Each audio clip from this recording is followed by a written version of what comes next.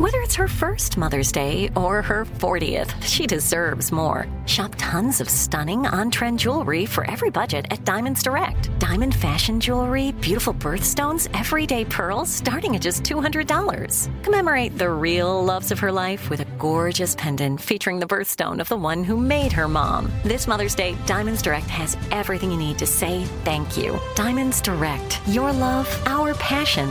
Online at diamondsdirect.com. Enjoy all your favorite sports like never before at BetMGM. Signing up and playing is so easy. Simply sign up using code Buckeye and receive up to $1,500 back in bonus bets if you don't win your first bet. When you register with BetMGM, you can get instant access to a variety of parlay selection features, live betting options, and the best daily promotions in the business. And with BetMGM at your fingertips, every play and every game matter more than ever. Place your moneyline, prop, and parlay bets with the king of sportsbooks today. Sign up using code Buckeye and receive up to $1,500 back in bonus bets if you don't win your first bet. That's right, up to $1,500. Again, sign up using code Buckeye and receive up to $1,500 back in bonus bets if you don't win your first bet. BetMGM and GameSense remind you to play responsibly. 21 plus and present in Ohio. Subject to eligibility requirements. Rewards are non-withdrawable bonus bets that expire in 7 days. Gambling problem? Call 1-800-GAMBLER in partnership with MGM Northfield Park. That's 1-800-GAMBLER.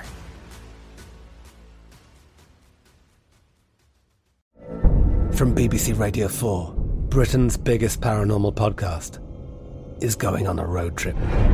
I thought in that moment, oh my God, we've summoned something from this board. This is Uncanny USA. He says, somebody's in the house, and I screamed. Listen to Uncanny USA wherever you get your BBC podcasts, if you dare.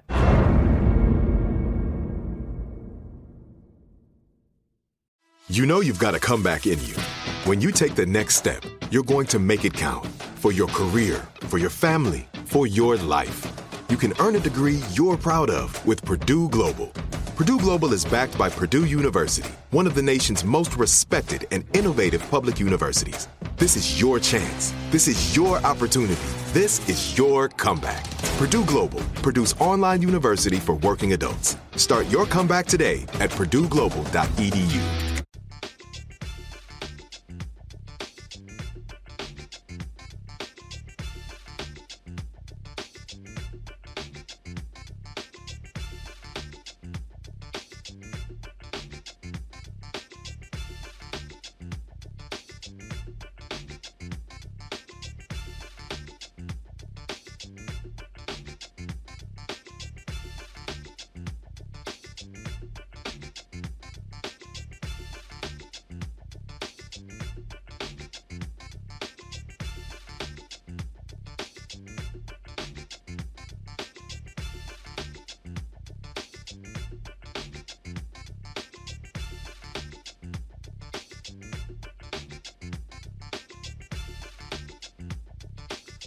Today is Thursday, March 26, 2020, coming up on Roland Martin Unfiltered. Why is the Florida congressman trashing Howard University for getting $13 million in the $2 trillion stimulus package? We'll talk with the university president, Wayne Frederick, also about that, also about how HBCUs are responding to this crisis. Also, how could the virus impact black voter turnout in the primaries as well as in the November election? And, people keep thinking black people can't get coronavirus. A number of African Americans have died from it. We're still dispelling more myths floating around out there. Also, folks, are you paying attention to your mental health? Things you need to know about coping with stress and anxiety in these trying times. Jam-packed show for you. It's time for us to keep it real, keep it black, and bring the funk on Roland Martin Unfiltered. Let's go. He's got it. Whatever the miss, he's on it. Whatever it is, he's got the scoop, the fact, the find. And when it breaks, he's right on time and it's rolling. Best believe he's knowing. Putting it down from sports to news to politics. With entertainment just for kicks, he's rolling. It's on go, roll, y'all. It's Roland Martin, rolling with Roland now. He's funky, he's fresh, he's real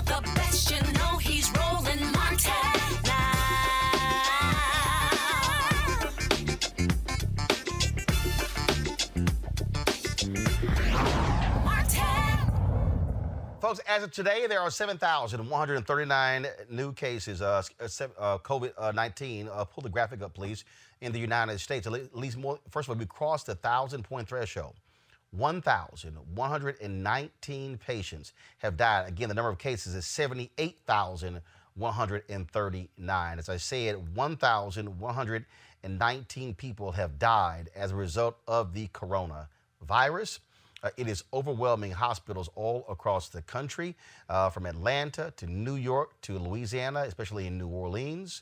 And so it is causing tremendous problems. Hospitals are in need of masks, of gowns as well. I was actually texting with a doctor earlier today, and she talked about the struggles that many of these hospitals are having all across the country.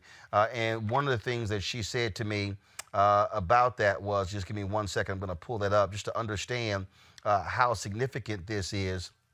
She said, it's bad at the hospitals, really bad. We need face masks. I know some clinicians with a private practice, but they need face masks too.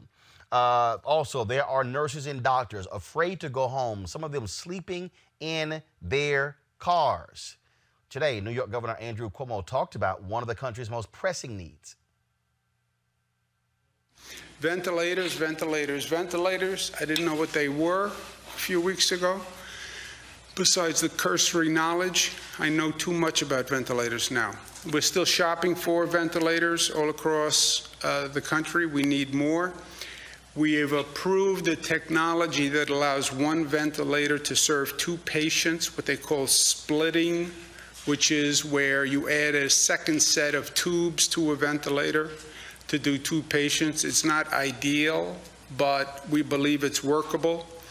We're also converting anesthesia machines to ventilators. We have a couple of thousand anesthesia machines in our hospitals, and we're converting them to work as ventilators. Why is there such a demand on ventilators, and where did this come from? It's a respiratory illness for a large number of people.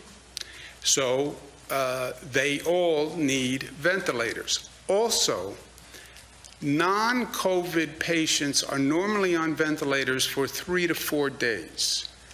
COVID patients are on ventilators for 11 to 21 days. Think about that. So you don't have the same turnaround in the number of ventilators. If somebody's on a ventilator for 3 or 4 days, that's one level of ventilators you need. If somebody's on for 11 to 21 days, that's a totally different equation. And that's what we're dealing with. The high number of COVID patients and the long period of time that they actually need a ventilator. We're also working on equalizing and distributing the load of patients. Right now, the number of cases is highest downstate New York.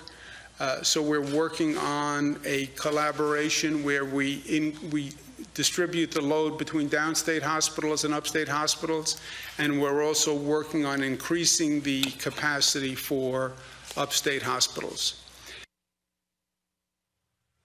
Well, folks, California, they now have more than 3,000 confirmed COVID-19 cases. New Orleans is quickly becoming a coronavirus epicenter in the U.S.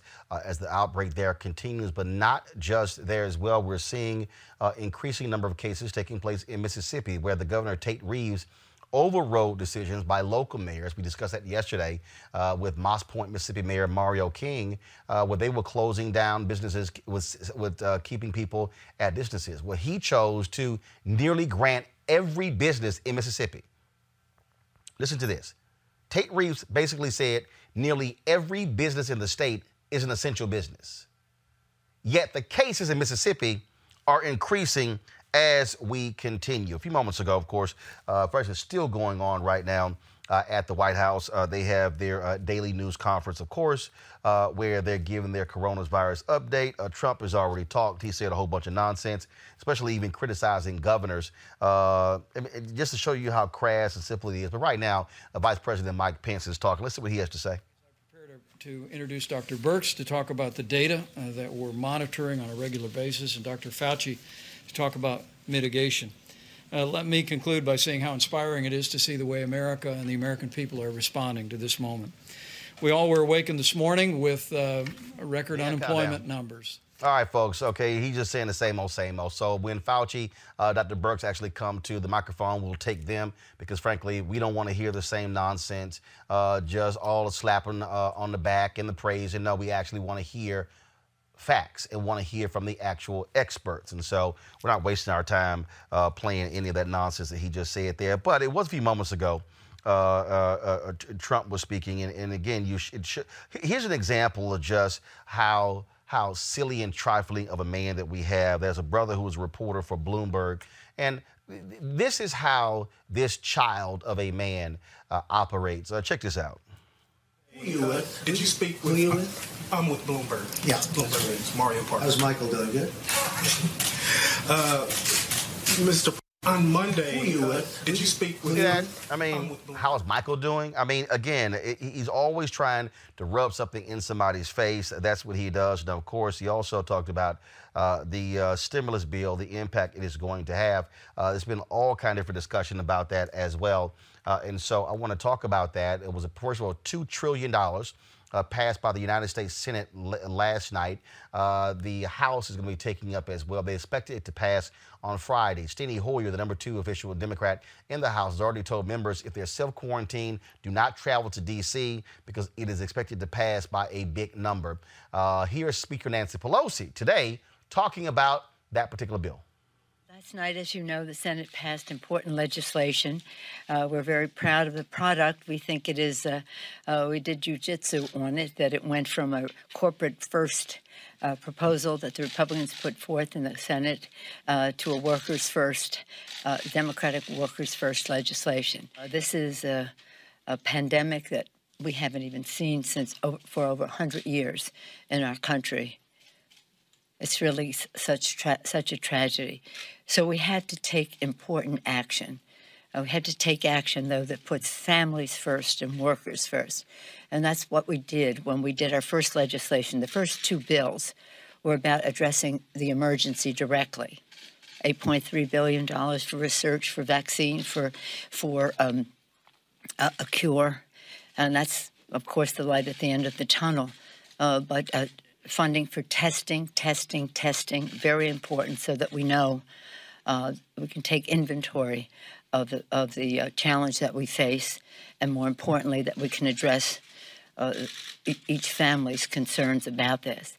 The next bill was about masks, so that we can test, among other things.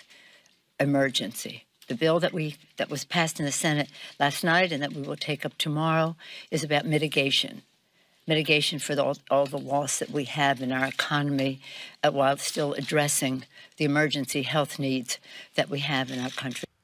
Again, now Speaker Nancy Pelosi, as I said, the House is expected to take up this bill tomorrow. And Steny Hoyer, the majority leader, has already been telling members that, look, it is going to pass by huge numbers. And so if there's self-quarantine, no need to actually travel into the United States. So Dr. Birx is now speaking at the White House. Let's hear what she has to say, please. Increase when you look at Wayne County in Michigan and you look at Cook County in Chicago. So we have integrated all of our information to not only look at where the cases are today, but how they're moving, so we can alert FEMA to where we think the next potential hotspot is. All of the counties that I've mentioned, the hotspots are in urban areas or in the communities that serve that urban area. And I think that's something very important to remember as we move forward. Because of the innovations within our private sector, we continue to have these new platforms added for laboratory testing. And these become critical platforms for states that have very low rates and very low rates needed to test. Why is that important? Some of these machines have wells and plastic plates that, in order to be effective, you have to put on about almost 96 samples. And others are made for 4 samples or 24 samples at a time. So what's critical for us to be able to do is to match the need to the county and state. And that's the role that we can provide advice on, because we get to see across the whole country and where those items are needed most. And so this is allowing us to adapt and adopt really allocation of tests or recommendations to state of what piece of equipment they may need. Of the 550,000 tests, you can do the math, but we're still running somewhere about 14% overall. That means 86% of the people with significant symptoms, because remember, you had to have a fever and symptoms to get tested at this point. So still 86% are negative. These are really important facts for the American people. I'm sure many of you saw the recent report out of the UK about them adjusting completely their needs. This is really quite important. If you remember, that was the report that said there would be 500,000 deaths in the UK and 2.2 million deaths in the United States. They've adjusted that number in the UK to 20,000. So 500,000 to 20,000. We're looking into this in great detail to understand that adjustment. I'm going to say something that's a little bit complicated, but I'm going to try to do it in a way that we can all understand it together. In the model, either you have to have a large group of people who are asymptomatic, who've never presented for any test, in order to have the kind of numbers that were predicted.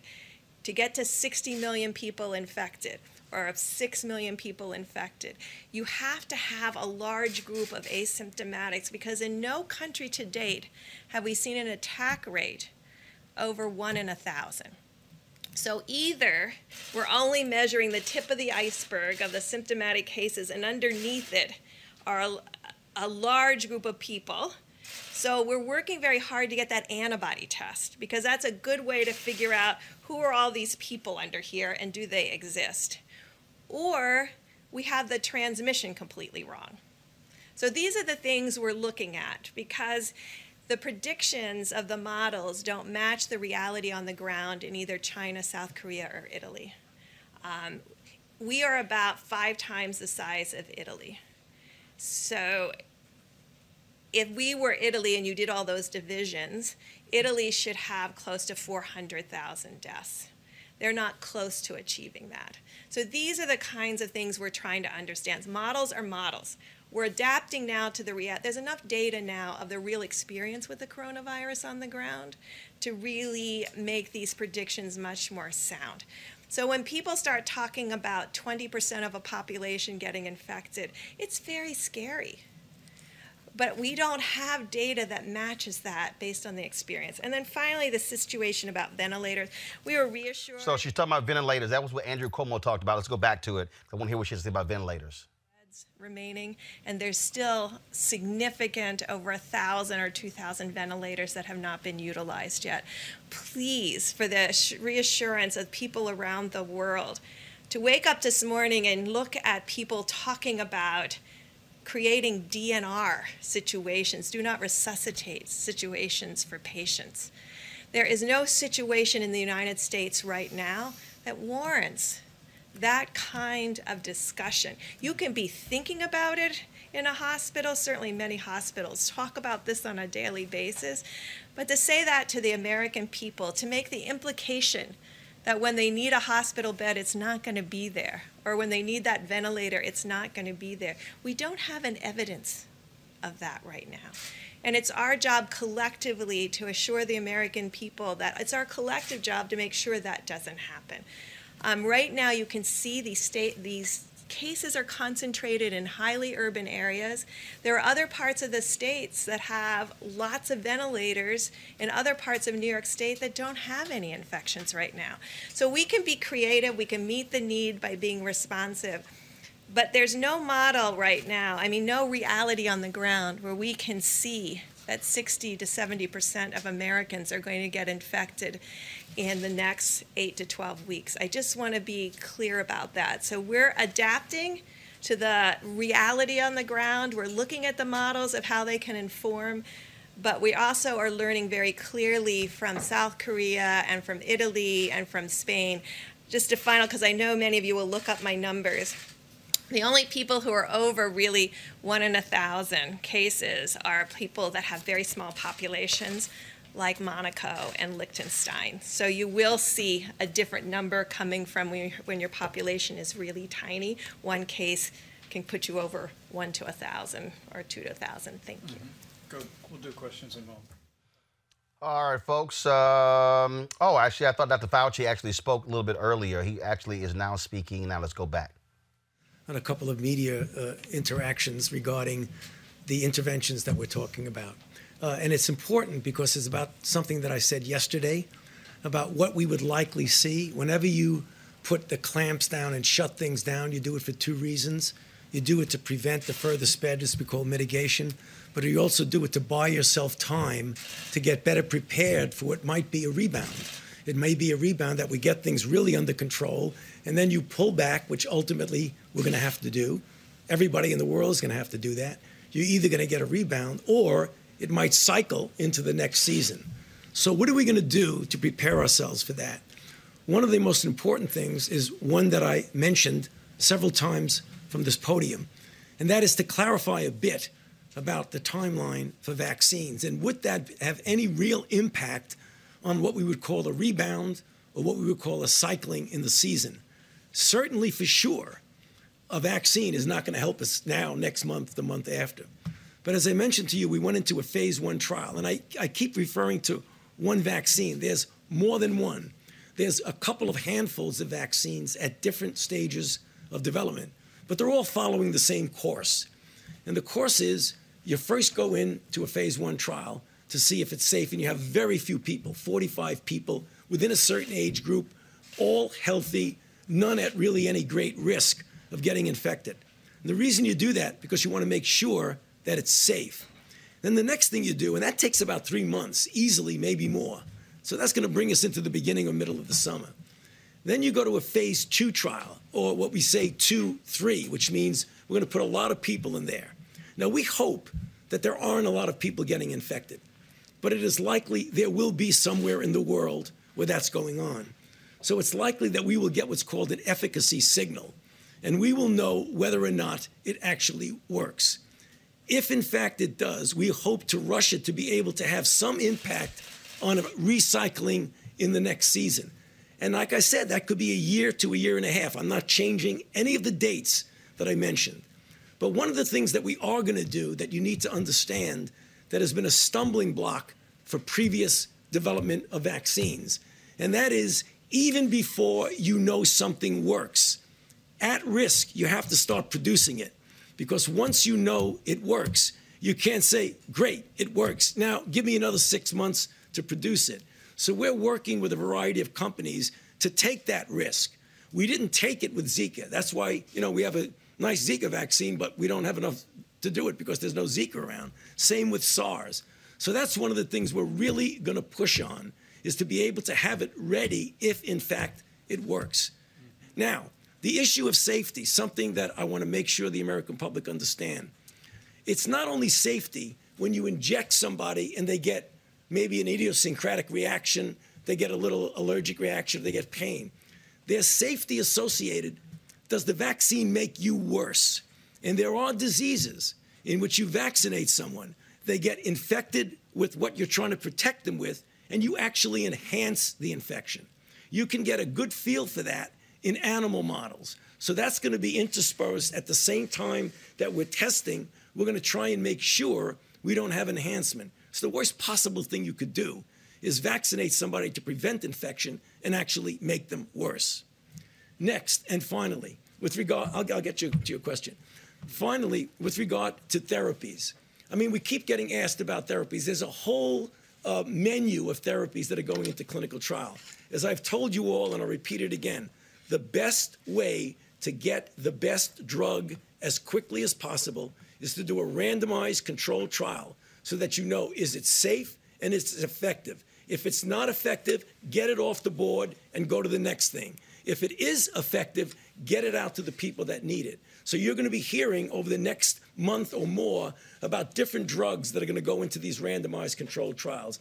And I feel confident knowing about what this virus is and what we can do with it, that we will have some sort of therapy that give at least a partial, if not a very good protection in preventing progression of disease. And we'll be back here talking about that a lot, I'm sure. Thank you. Tony, you can take the question. If I could just get back to what you're saying about this idea of risk in a drug manufacturer, are you saying that at some point in the phase 2 trials, that if you're seeing some form of efficacy that you may try to convince a laboratory to spool up production at that point so that there's a Even reservoir? before. When I go into phase 2, I'm going to find somebody that's going to make it. Well, partially the federal government, I think in some respects to de-risk it, but also investments by the companies. A lot of companies are not shy now about doing that. Usually when you do that at risk, John, you got to give some backup for them. And we've done that. We've put hundreds of millions of dollars into companies to try and make vaccines. I wouldn't hesitate to do that for a moment now. Have you ever had a conversation about that? On the county issue, let's talk about having low risk, medium risk, and high risk counties. Or for Dr. Birx. But there's no domestic travel restrictions. What's to prevent somebody from a high risk county going to a low risk county?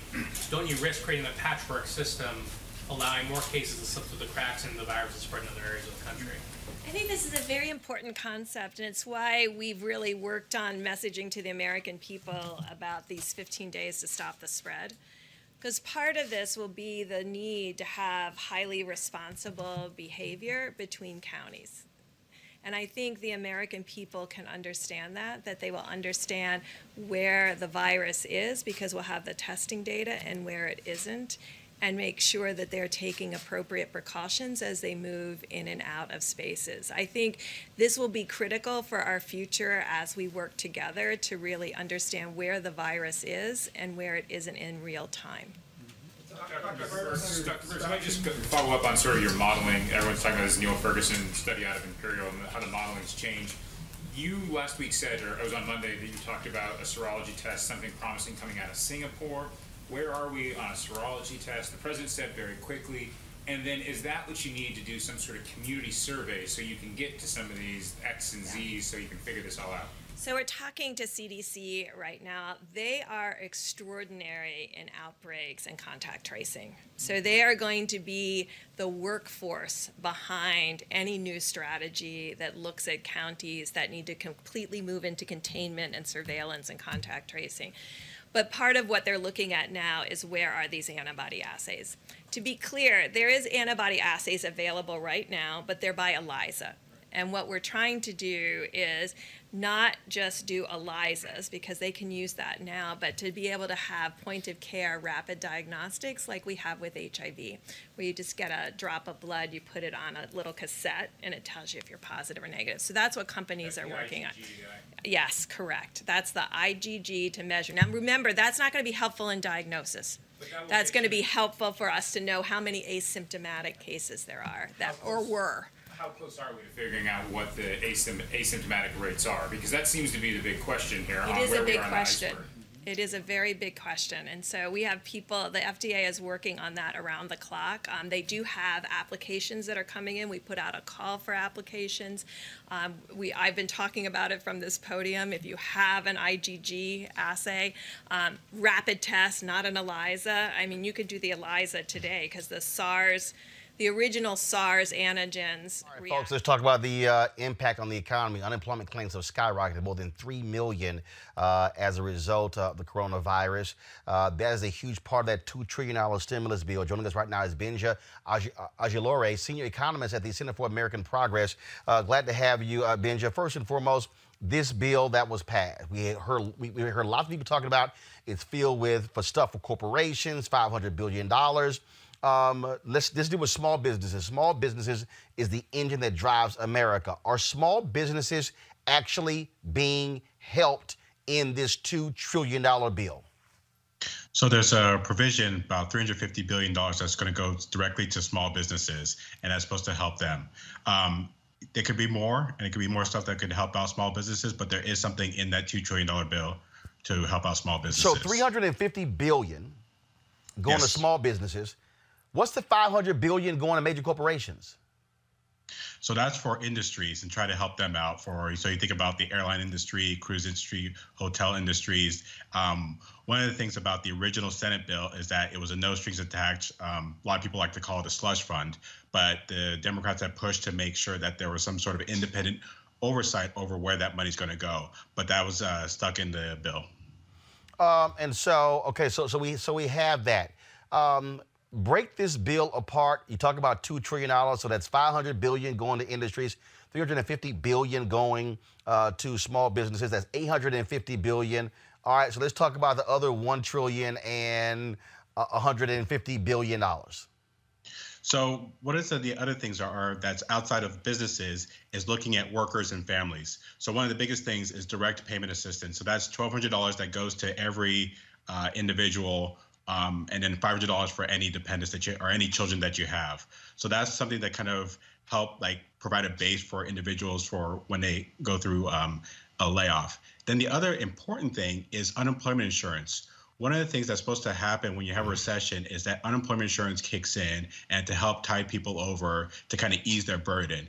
Now, over the last couple of years, since the Great Recession, the unemployment insurance has become more restrictive. Less people are eligible for it. The amount of money given to people has gone down. And so one of the good things that this bill does is that it shores up, it strengthens, and expands unemployment insurance. And it adds also what's called pandemic unemployment insurance. So people who lose their jobs specifically because of the COVID-19 virus are going to get help. And so people who are, say, like gig workers, self-employed, that's going to help those people out. And then we also have another factor called short-term compensation. So people who don't lose their job but have their hours reduced, who were normally not eligible for unemployment insurance, are now going to get some benefits to help tide them over. That's going to help us weather the storm.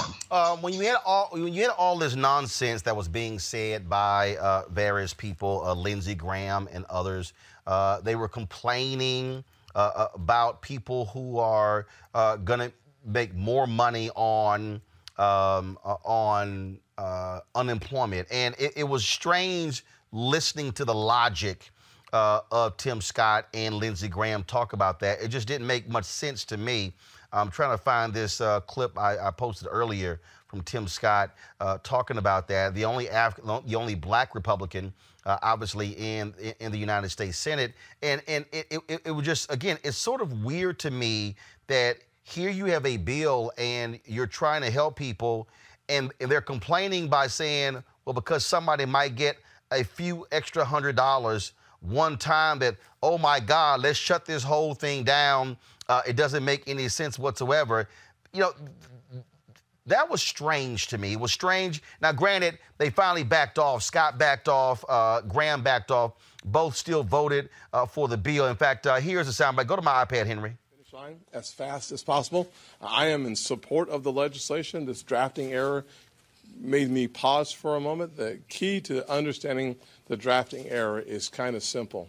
We cannot encourage people to make more money in unemployment than they do in employment. As an example, in South Carolina, the average unemployment or the maximum unemployment is about $326 a week. The way we understand the legislation, the $326 on top of that would be $600 a week. Said differently, someone can make about $926 a week. The way that the legislation is written, the person who makes less than that would make that anyways. So you would be able, a person who makes $20 an hour times 4, $800 a week, could get about half of their income, up to $326 for South Carolina. And then on top of that, they would get an additional $600.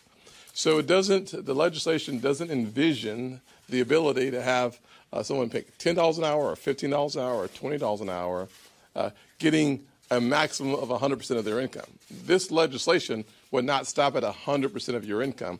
This legislation would allow you in unemployment to make more than you do in employment. We know that that is a drafting error, and we are simply providing an amendment to fix that so that you do not make more in unemployment than you do when you're working. Well, Benja, one of the problems here is that, like in South Carolina, folks are being underpaid. You're Republicans who have been against $15 an hour. And so to stand there and to hear them whine about this, when you're literally setting aside $500 billion for cruise industries that are not based here in the United States, for airline industries, and for companies that engage in stock buybacks who are sitting on tons of cash.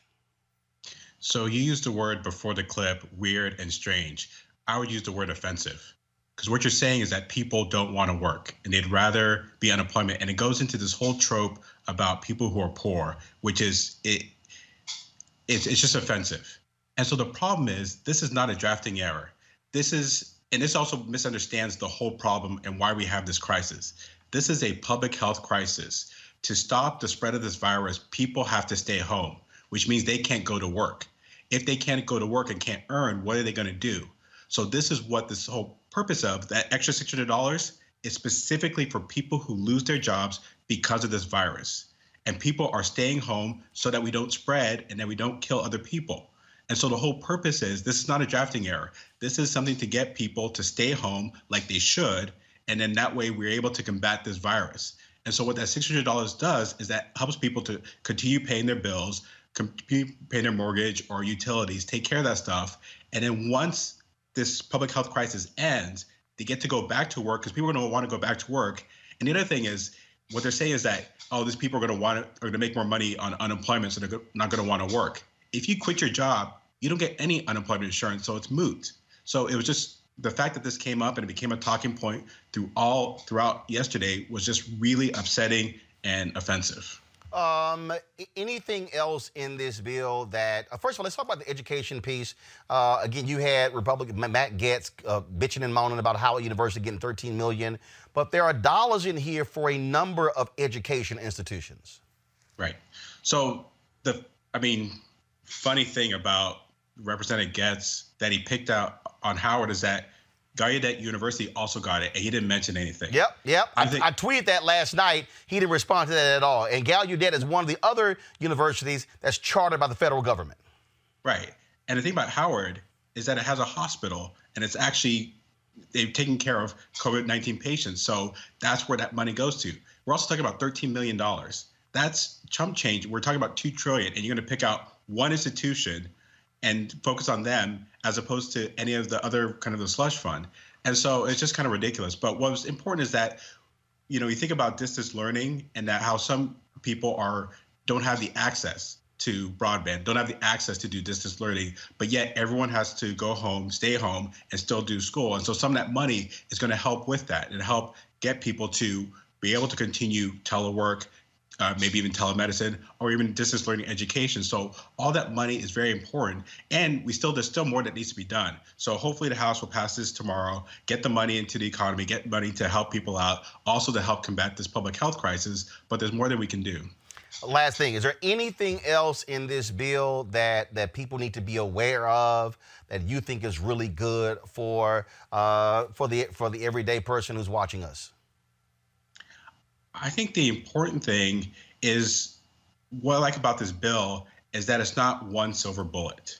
That, they talked about, there's a big discussion about those payments. So the $1,200, and everyone said that's not enough. And it's right, it isn't enough. But you put that on top of the unemployment insurance. You have the short-term compensation program. You have the pandemic unemployment assistance. And so you add all that together, you have the $350 billion to real small businesses that, help out with loans and grants so they can take care of things because they're losing out because of this public health crisis. And so a lot of the stuff we need to talk about in our policy discussions can't be either or. It has to be both and. And so keep doing more, keep putting stuff on top and helping out workers and small businesses. All right, then. Benja Ajilore, senior economist at the Center for American Progress. We appreciate it. Thanks a lot. Thank you. All right, folks, let's go to our panel. Dr. Greg Carr, he's the chair of the Department of Afro-American Studies, Howard University. He's got a couple of books in his library. And Reese Colbert, Black Women's Views. Glad to have both of you here. Is Erica there? Let me know if she's there. Is she there? Okay, got it. Okay. So let's. I want to start with you first, Greg. It's very interesting when you look at all the conversation around this bill, and this is also why it's important to have Black economists and to have shows that put folks out there. Because again, I've been complaining since this whole thing started. You ain't seeing Black economists, Black doctors, Black nurses. You ain't seeing none of that. That's why we're here. But to hear that breakdown, Greg, to have an economist talk about why this bill is important, just your thoughts. Brother, as you said, this is the space for Black people to get their news. You had one of my former students on yesterday, a very important Fatou Sal. You got a direct Black report from Italy. That's exactly right. And so again, support Roland Martin Unfiltered. But Brother Ajilore really broke it down. Unfortunately, with Senator Scott, the drafting error is his time in the United States Senate, brother, because you're right. They pay such a low wage in South Carolina, which was Bernie Sanders' point the other day, that it looks like $600 is a lot of money. But as he said, let's just go through the numbers. The average American worker makes about $1,000 a month. If my colleague Bill Spriggs were here, you've had him on many times. I anticipate you're going to have him on again talking about this. You know, it's about $1,000 a month. Unemployment runs about 40 to 45% of that if you're on unemployment. You can run for as long as 26 weeks. Let's run the numbers. In Alabama, you can get only up to $275 a week in unemployment. In California, $450. In New Jersey, $713. So when you add $600 to these numbers, ultimately that means in Alabama, you're getting far less. Now, you have other provisions. If you are living in a federally owned facility or federally financed facility, in other words, if you're fearing that you're going to get put out because you can't pay your rent, if the feds hold the mortgage, there's something in the bill that says they cannot evict you. That's very important. If you owe a student loan, they've suspended those payments and they've suspended interest accruing. That's very important. If you're thinking you're going to get loan forgiveness because you're involved in public service, they have said that while they're suspending your payments, they're going to still count the months that you're not paying toward that forgiveness. That's important. There's a lot of good stuff in there. Val Demings did, I think, a very good job in terms of tweeting some of this stuff out earlier. But in terms of the Black perspective and where this really comes together, I think what we heard from our brother Ajilore is very important. These states are wildly unequal in terms of the things that they provide to their citizens. When you see this fool Tate Reeves in Mississippi, I'm reminded of something a man you had on this show many times, Adam Server for The Atlantic. He says, you know, white supremacy is a suicide pact. This man is going to take a whole state down for him. And meanwhile, the governor of Florida is saying, if you come from New York, we're going to put you in quarantine jail. The states are now beginning to separate out between the states where the governors and the leadership are caring about the citizens and the states that are going to throw all in behind this ideological foolishness. And that's where we get finally a real challenge, because as Governor Cuomo said yesterday, he does not want to be in competition with other states trying to outbid them for ventilators. And he said, when this thing breaks and passes us, we're going to send some of these ventilators to the other states that need them. Meanwhile, the White House, with their daily Trump rallies, is sending mixed messages, and increasingly the public, led by the media that's not under the thrall of Trump, is beginning to turn away from the White House and towards state and local government. Reese, when you look at these responses, when you hear Dr. Birx say, oh, we don't have a shortage, and they keep saying what they're hearing from on the ground, I'm sorry, I'm looking at videos of nurses and doctors talking about the difficulties they're having. I mean, I was engaging with a doctor earlier who was talking about the problems when it comes to masks, things along those lines. In fact, I'm going to play a video in a moment where Jamal Bryant, their church had gotten 1,000 coronavirus tests, but they had to partner with the hospital. They couldn't find anybody to partner with. Go ahead. Yeah, I mean, at this point, Dr. Birx is simply a propagandist. I don't think that she's trustworthy with the things that she's saying. I mean, she's talking about this rosy scenario that involves testing that on a level that we're clearly not doing. The restrictions on who gets tested is so restricted that we can't even trust that we have any kind of pulse on how many people are truly infected. She's touting the fact that 86% of the people that are testing negative. Okay, but you're testing such a small portion of people. New York is doing the most testing throughout the country, and we see astronomical numbers coming out of New York. California is doing such a small fraction of the testing, and yet they are still seeing increases in their infections. People have said New Orleans is the new epicenter of the outbreak. And so I just don't trust what Dr. Birx is saying. And I really hate to say that, but I just don't consider her trustworthy, because she's talking about scenarios in other countries where they have places like Italy, who has done extreme social distancing, who has locked down the country completely, and they are on people's ass about staying at home. And meanwhile, we have Trump talking about a beautiful Easter with packed churches, and we have this disparate responses between different governors, these red state governors that are like Mississippi, the governor who is overriding local ordinances and things like that. And so I don't trust what she's saying. And what's really frustrating actually is seeing to me, the increasing disconnects we're seeing from even what some of the governors are saying. Governor Cuomo today in his press conference said that they have enough PPE for now, and yet what we're seeing from actual reports from hospitals is a completely different picture. And so at this point, it's hard to understand who to trust, what to trust, or should we trust the things that we're seeing on social media, the direct reports from the hospitals? Should we trust what the governors are saying? We definitely shouldn't trust what the Trump administration is saying, but the cases are growing, the mortality is growing, and I'm just at a loss as to what is actually really happening. All right, folks, one of the issues that we were just talking about, this $2 trillion stimulus bill and the amount of money that's in it for educational institutions. HBCUs, like many universities and colleges, have been greatly impacted as a result of the coronavirus outbreak. Universities have shut down. My niece, who's a freshman, had to pack her up, move her out of her dorm. She's back home in Houston. And so how are they faring? You also, of course, know about Congressman Matt Gaetz of Florida, who's been getting his ass kicked on social media because he had the audacity to question why Howard University was getting $13 million in the bill that was passed by the Senate last night. Go to my iPad, Henry. This is what he tweeted. $13 million in taxpayer funds could be going to families across the nation struggling to put food on the table in the midst of COVID-19. Instead, it's going to Howard University. Education is important, but a $13 million check to Howard does not belong in COVID-19 relief. Now, of course, he's talked about in here that in the bill it says for an additional amount for Howard University, $13 million to remain available through September 30th, 2021 to prevent, prepare for, and respond to coronavirus domestically or internationally, including to help defray the expenses directly caused by coronavirus and to enable grants to students for expenses directly related to coronavirus and the disruption of university operations, provided that such amount is designated by Congress as being for an emergency requirement pursuant to Section 251, blah, blah, blah, blah, blah. Joining us right now is Wayne A.I. Frederick, who is the Dr. Wayne A.I. Frederick, who is the president of Howard University. He's also a medical doctor. Dr. Frederick, glad to have you here.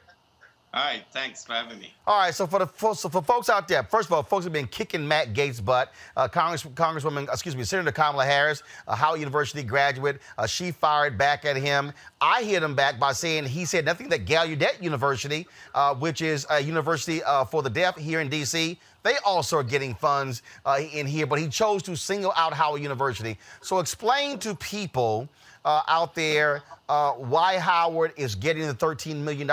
What could it be used for? Is it used for university operations or the hospital? Go right ahead. Sure. So a couple of things. One is that Howard and Gallaudet are two non-military institutions that are in the federal budget. And so there's a separate line item in the appropriations that goes to both institutions. Both universities federally chartered under President Abraham Lincoln in 1864. And Howard in 1867. Yes, go ahead. Signed by President Johnson, ironically the first president to be impeached. But the point was that when both institutions were founded and supported by Congress, as we go forward into the 1920s, where the congressional act that started that funding, when there's a bill like this, we do not participate in Title III funds at Howard, as the other HBCUs do. So in order to make sure that whatever unusual expenses we may have in an emergency like this, you actually have to write a line item or else Howard would not participate. That's one. Two, how the return on investment the country has been getting from a Howard University is critical, and especially in this particular crisis. Howard University is responsible for sending more African Americans to medical school than any single institution in this country. And then when you talk about the research side, as you look for a vaccine, you talk about the neighborhoods that will be disproportionately affected. And you talk about the economists, you talk about the sociologists in this country, where they're coming from, where those PhD folks are going to come from. Howard is at the forefront of doing that. 49% of my students are Pell Grant eligible, although we have a private institution. And so this displacement that has occurred as a result of this pandemic will adversely affect them and their families. The chance that these students will be able to come back is going to be adversely affected. And yes, we do run a hospital, which is a division of the university. So it means that when I look at the entire enterprise that I'm running, I have to make decisions between resources that go to the university as opposed to the hospital. We have 4 COVID positive patients that we have admitted to the hospital today. We have 5 in-house that are suspicious, meaning that we've tested them, but we don't have results back. And so those numbers are going to begin to grow. We're not even on that upswing yet, as you see in New York. So those resources come out of everything that we do for our students in the entire population and our faculty and staff as well. So it is a complicated situation. I'm not sure everybody understood that Howard does not participate in the $1.05 billion part of that bill that was assigned for HBCUs and MSIs. But also, again, so explain to people also the role that Howard University the hospital is playing in D.C. One, it's a trauma center, but also explain to people the role it's playing when it comes to COVID-19. It's a level 1 trauma center. We are a COVID-19 institution in terms of providing acute care, and we're beginning to see people coming in with symptoms, so we have to rule those people out. And you have to remember, until you know whether or not somebody is positive, you have to treat them like they're positive when they come in with a pneumonia. We had a gentleman come in recently as well who basically had symptoms of a bilateral pneumonia, was tested positive for COVID at another institution, was told to go home and worsened and came into the ED. We have to, all of those patients, you're using medical equipment to guard against your employees getting ill. And so it is a significant amount of resources that have to go into this. I think one of the things that people keep missing here is that this is a very highly contagious virus. And so you have to take that much more precaution as you interact with these patients, even if you just suspect. And then also we have to make sure that our healthcare workers on the front line do not contract this disease, because once we start losing people on the front line, you then have really stretched resources. We've been talking about ventilators and all of those things for some time, but the reality is everybody that you put on a ventilator, you now need a respiratory therapist to help you manage that ventilator. Doctors and nurses, while they may understand the settings and can change the settings on a ventilator, they are also doing so many other things in giving the care to that patient. You need respiratory therapists. And so all of those things, all of these are areas that I think are being overlooked in terms of our healthcare system. And quite frankly, Howard has been a pipeline for that. If you look at all the African-American physicians in this country, Howard still is responsible for training more African-American physicians in the history of medicine in this country than any other institution. Just want to clear, you said that there are 4 positive coronavirus patients at Howard University Hospital. That's correct. Last question for you, Dr. Frederick. Actually, a couple more. First, how has this virus impacted university? Obviously, classes have been canceled. Are they canceled for not canceled. Have you gone to online for the rest of the semester, meaning students will not be returning to Howard University for the spring semester? That's correct. We are completely online. They will not be returning for the rest of the spring semester. At some point, we'll also have to assess the summer session. But it has affected everyone significantly. You have faculty who were teaching courses face-to-face, and they had to quickly adapt to online. And I'm very grateful for the faculty that we have, because they've done a great job of doing that, of making that switch. Administration staff as well has really supported us getting that done. The students are significantly affected. You have students in different time zones. So you may have a student in Nigeria who is taking a class at a very odd hour and is getting up at a very odd hour. So all of those things are inconveniences. We had to also mobilize funds to get students who were displaced, to get them home, buy them plane tickets in some cases, gas cards. And we still had to house some students who could not get home. And so we're paying those leases for some of those students to stay at a place in Maryland. So there's several things that are infected. We have research that's been taking place. We can't draw down on those dollars, so that's going to be a major revenue hit on the university as well. And we are finalizing a policy around providing refunds to students, and appropriately so, for room and board that charges they incurred. So that's revenue that we're going to give back to the students. So all of those things are going to affect us on the bottom line. And then there's the psychological impact. A lot of these students did not plan for having this as well, and nor did the faculty. You have faculty with responsibilities at home in terms of childcare, et cetera, who are trying to teach, but at the same time trying to homeschool and provide and take care of their family. And then we do have members who actually have now lost a family member to the COVID pandemic as well. And so there's a lot of impact, I think. And I think in the long term, as the economy begins to deteriorate further, you're going to see even more impact. And usually that, in fact, impacts the lower part of the socioeconomic bracket. And when you have 49% Pell Grant students, we know we're going to have retention issues. We're going to have issues with students who want to come back.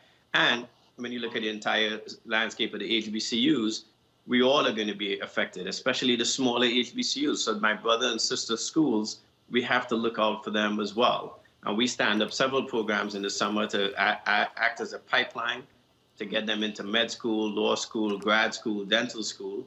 And now we may have to do that in a virtual setting. But I'm also very worried about our brother and sister HBCUs as well.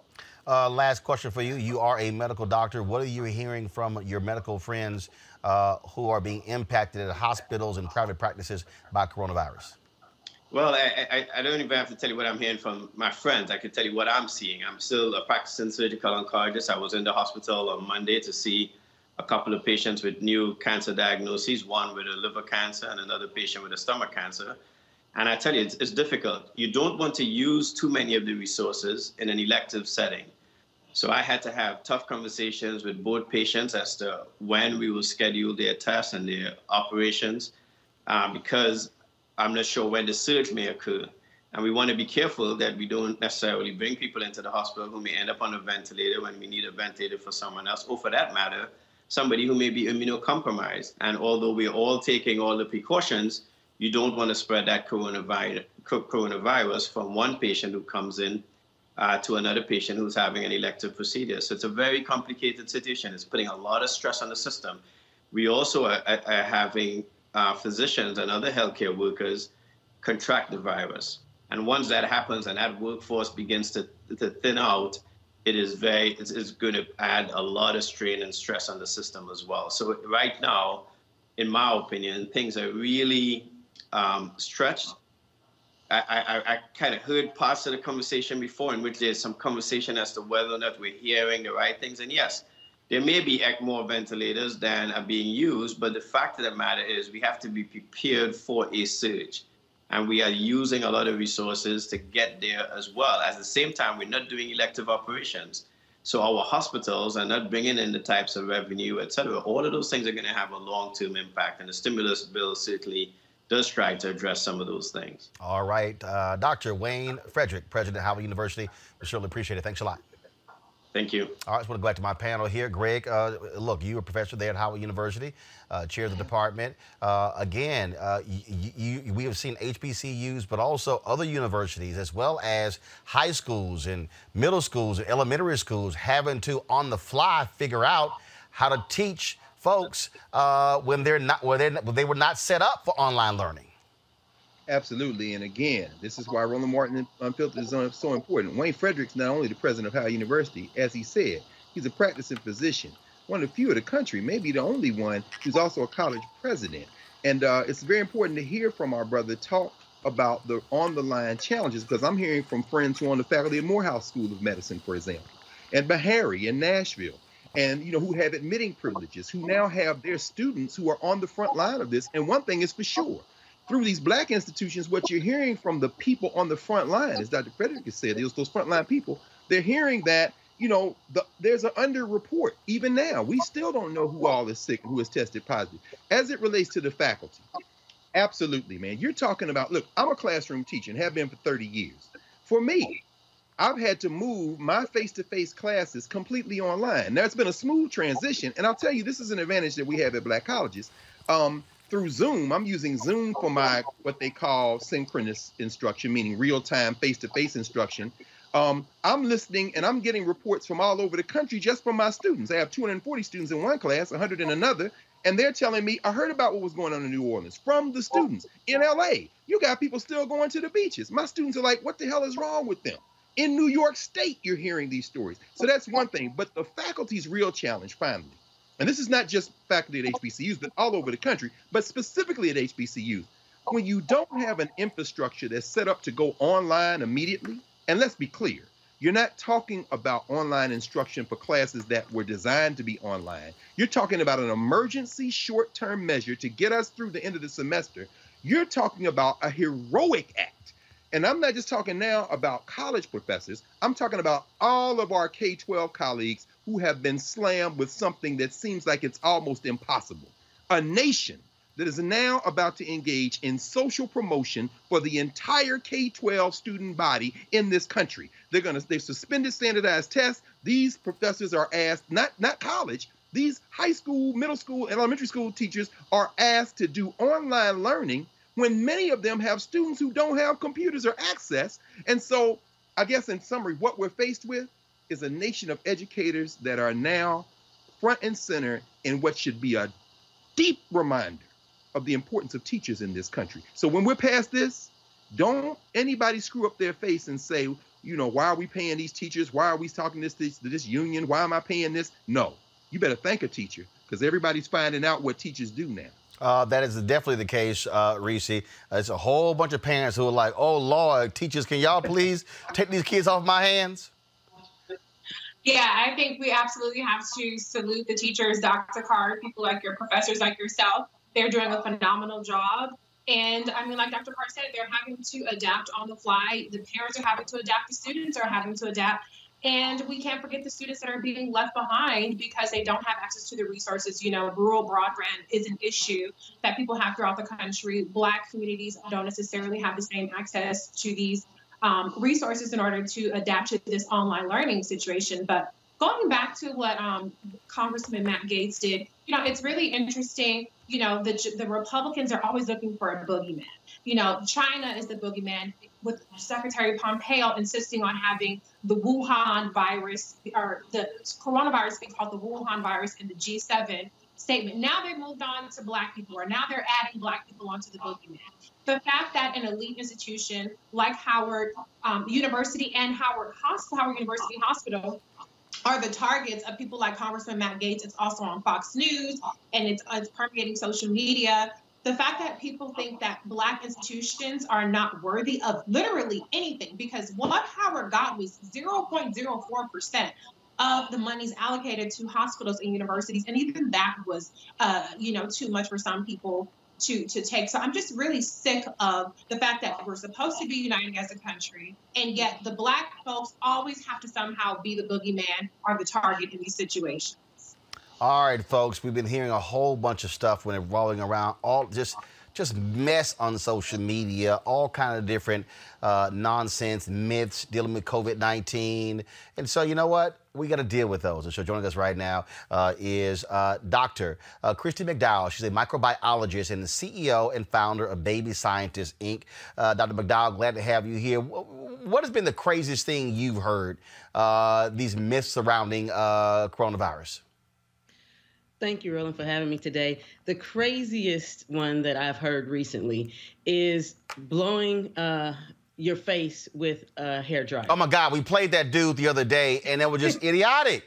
Yeah, it's nuts. The only thing that's going to happen for you by blowing a blow dryer in your face is that you're going to burn your skin and you're going to get chapped lips, okay? So viruses don't just chill in the respiratory system doing the Cabbage Patch and Bankhead bounce, no, when they enter your nose or your mouth, they immediately bind to the cells in your respiratory system and enter those cells and start doing what they do by infecting them. All right, what about cold weather and snow will kill the coronavirus? No, that doesn't work either. No, there's no research out there that shows that cold temperatures or very hot temperatures kill the virus. It's not that simple. It's not that easy. And that's not how viruses work. All right, how about this one? Taking a hot bath will actually prevent you from getting the coronavirus. Well, you know what, Roland? I say do take that bath to stay clean. However, it is not going to kill the coronavirus. The viruses, when they enter our mucosal systems, they look for receptors on our epithelial cells that line the mucosal tract, and they immediately bind in nanoseconds. They don't stand around in our throats. They don't chill up in there. They're not walking around looking for, their homie or whatever. They are getting busy. They're getting busy infecting. And what the cells do is the viruses, once they enter, they hijack our cells, replicate themselves, and then lyse those cells, kill those cells.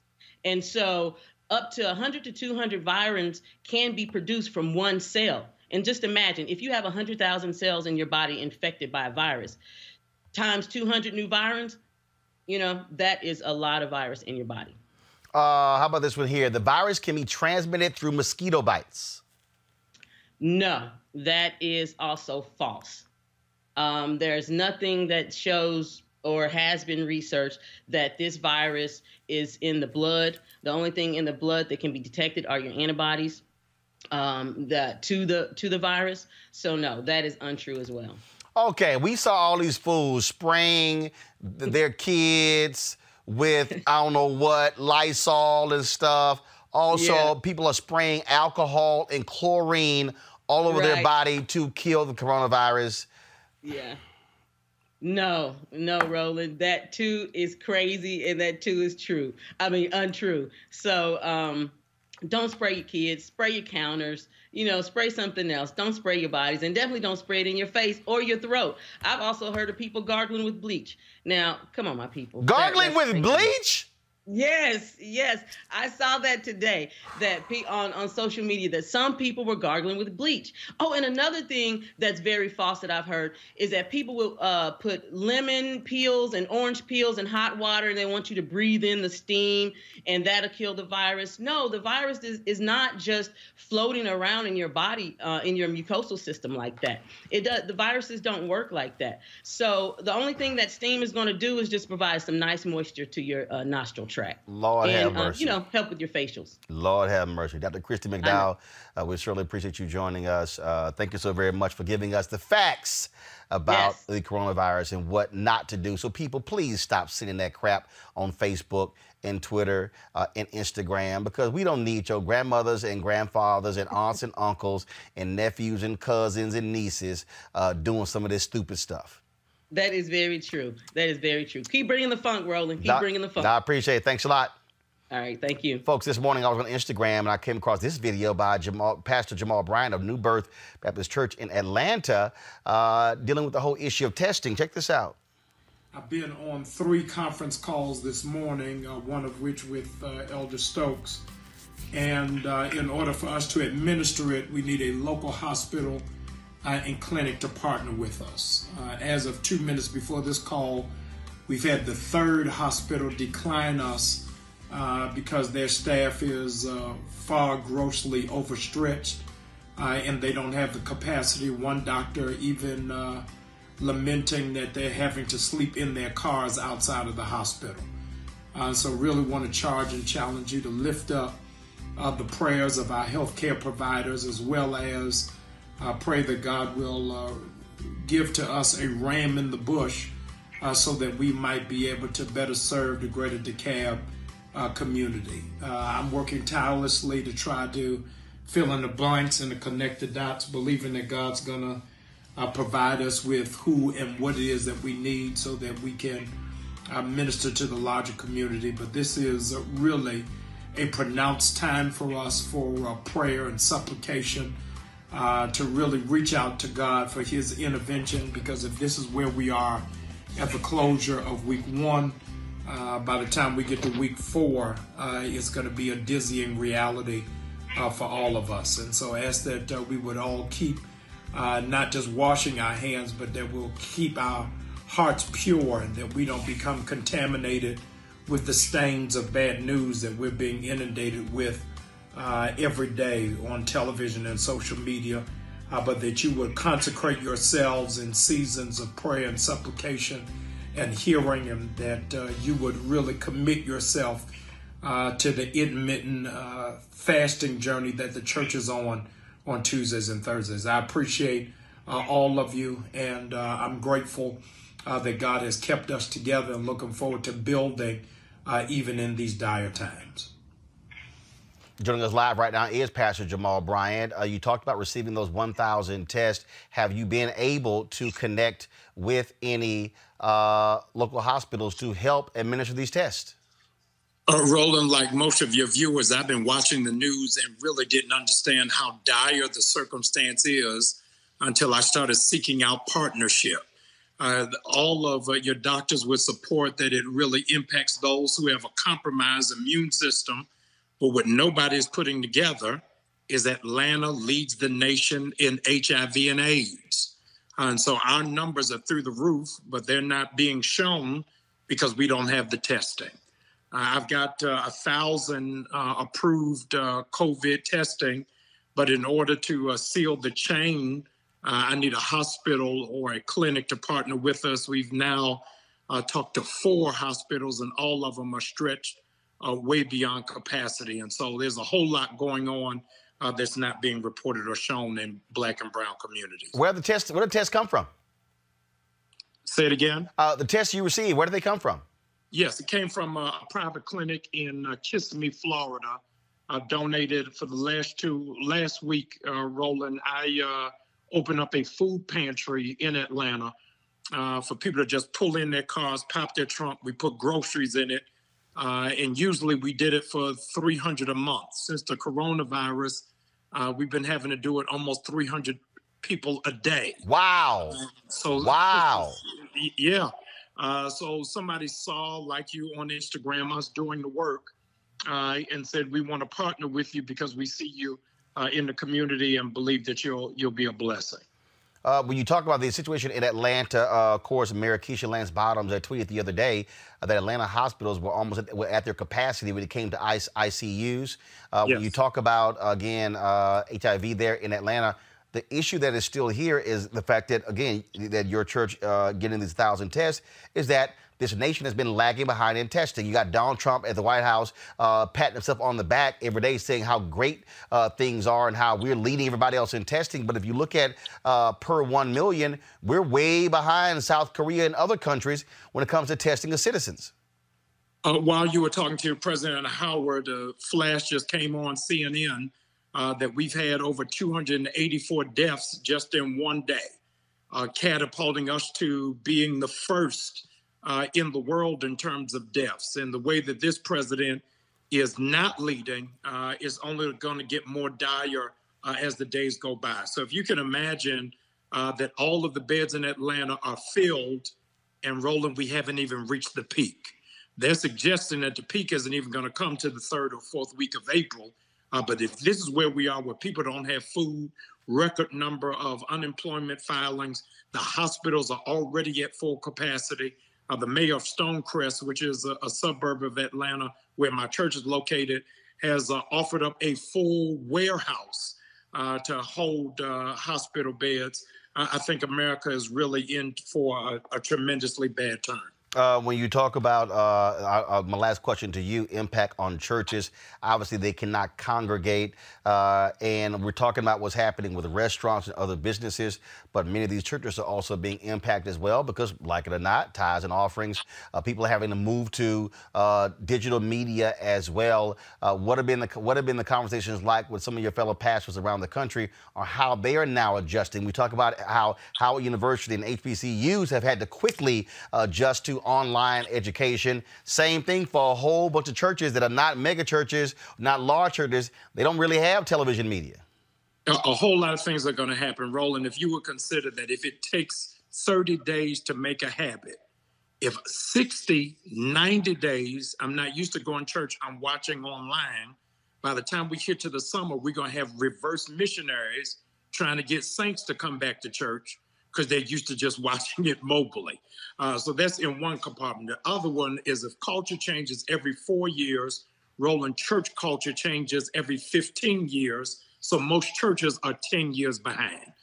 You text me from time to time with concern about churches you see randomly streaming and how the camera's off, the lighting is off, or they're doing it wrong. So imagine those who don't even have that level of equipment are really suffering, and nobody is thinking about these full-time pastors who are really finding themselves in dire straits. Well, look, we certainly send our hearts and prayers out to them. And one of the things that we'll be doing tomorrow, so let all the church folks know tomorrow, on tomorrow's show, I'm bringing in a lot of my stuff, and we're going to do go through and explain to folks how they could actually stream church, how pastors could learn how to actually do Bible study right from the house. And so we're going to take them through the low end to the high end. That's going to be on tomorrow's show. Roland, if you do this, you don't even know you're going to be a bishop by Sunday. A whole lot of teachers going to be under you. Thank you for helping the church. I appreciate it. I appreciate it. Thanks a bunch, Pastor Jamal Bryant. Thanks a lot.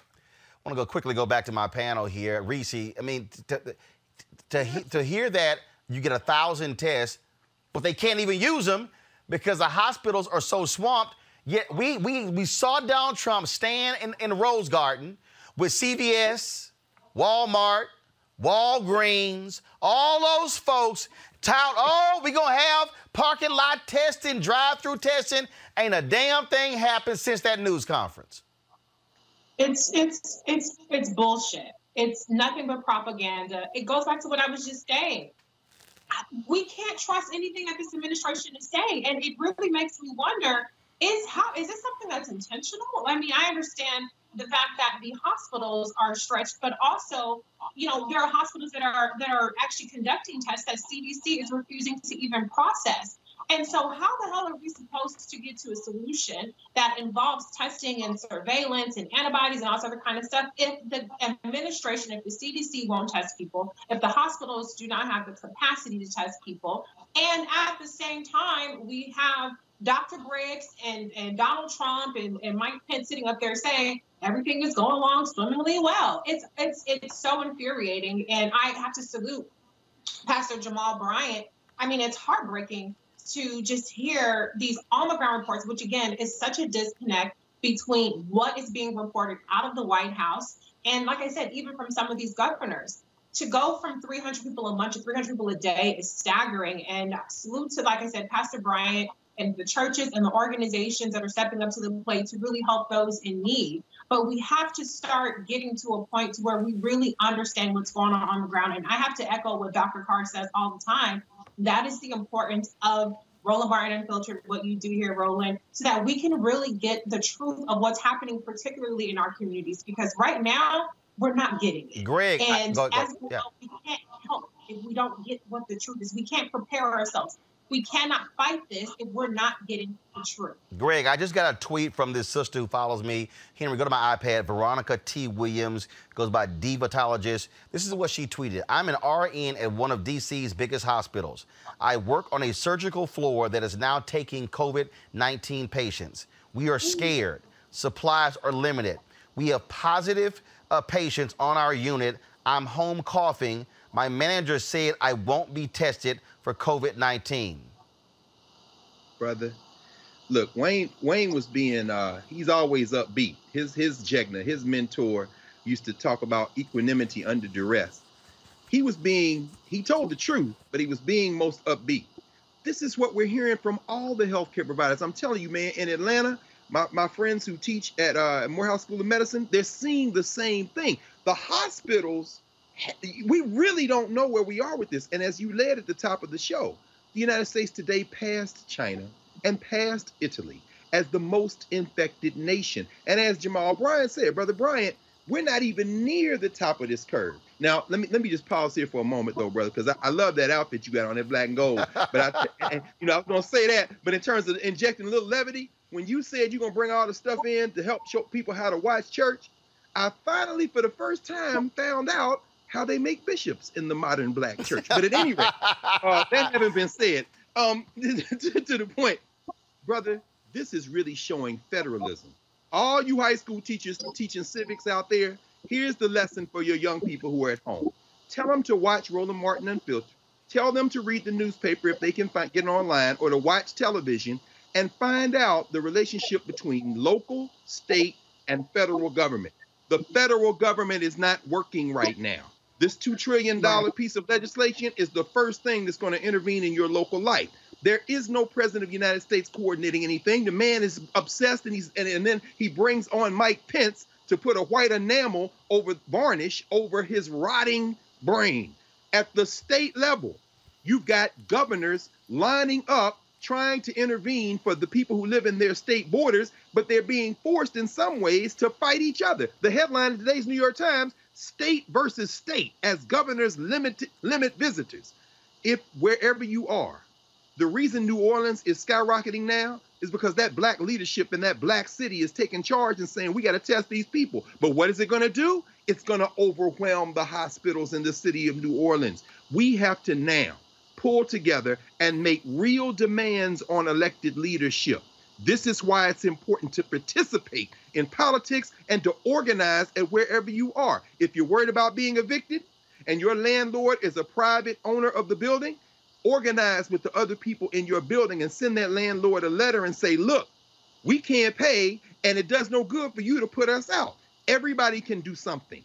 It's very important now to understand this is not the time to turn inward and just isolate, not just physically, but intellectually, culturally, socially. Even though we're apart from each other physically, it's time to pull together socially. And that doesn't start with Donald John Trump, who's wandered off into his own fever dream. It starts with the people watching this and the people who are going to talk to the other people. We got to organize, and it begins with you.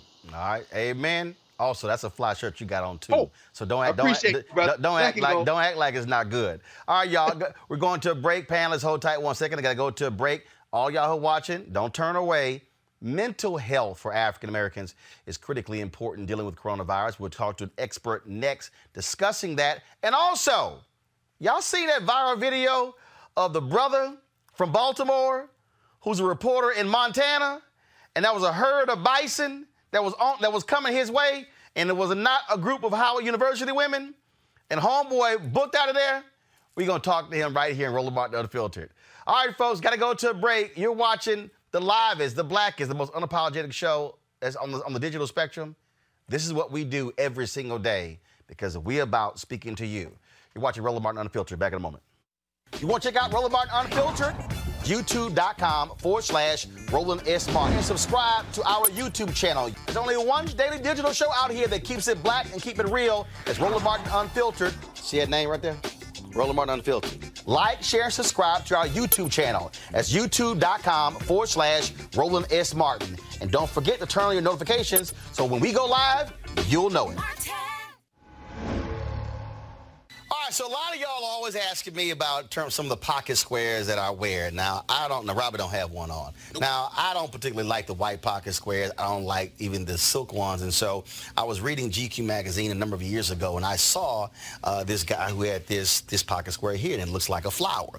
This is called a shibori pocket square. This is how the Japanese manipulate the fabric to create this sort of flower effect. So I'm going to take it out and then place it in my hand so you see what it looks like. And I said, man, this is pretty cool. And so I tracked down, it took me a year to find a company that did it. And so they make these about 47 different colors. And so I love them because, again, as men, we don't have many accessories to wear. So we don't have many options. And so this is really a pretty cool pocket square. Now, what I love about this here is you saw when it's in the pocket, you know, it gives you that flower effect like that. But if I wanted to also, unlike because if I flip it and turn it over, it actually gives me a different type of texture. And so therefore it gives me a different look. So there you go. So if you actually want to get one of these shibori pocket squares, we have them in 47 different colors. All you got to do is go to RolandSMartin.com/pocket squares. So it's RolandSMartin.com/pocket squares. All you got to do is go to my website, and you can actually get this. Now, for those of you who are members of our Bring the Funk fan club, there's a discount for you to get our pocket squares. That's why you also got to be a part of our Bring the Funk fan club. And so that's what we want you to do. And so it's pretty cool. So if you want to jazz your look up, you can do that. In addition, y'all see me with some of the feather pocket squares. My sister, who's a designer, she actually makes these. They're all custom made. So when you also go to the website, you can also order one of the customized feather pocket squares right there at RolandSMartin.com/pocket squares. So please do so. And of course, it goes to support the show. And again, if you're a Bring the Funk fan club member, you get a discount. This is why you should join the fan club. You want to support Roland Martin Unfiltered? Be sure to join our Bring the Funk fan club. Every dollar that you give to us supports our daily digital show. There's only one daily digital show out here that keeps it black and keep it real as Roland Martin Unfiltered. Support the Roland Martin Unfiltered daily digital show by going to RolandMartinUnfiltered.com. Our goal is to get 20,000 of our fans contributing $50 each for the whole year. You can make this possible. RolandMartinUnfiltered.com. You want to check out Roland Martin Unfiltered? YouTube.com/Roland S. Martin. And subscribe to our YouTube channel. There's only one daily digital show out here that keeps it black and keep it real. It's Roland Martin Unfiltered. See that name right there? Roland Martin Unfiltered. Like, share, and subscribe to our YouTube channel. That's YouTube.com/Roland S. Martin. And don't forget to turn on your notifications so when we go live, you'll know it.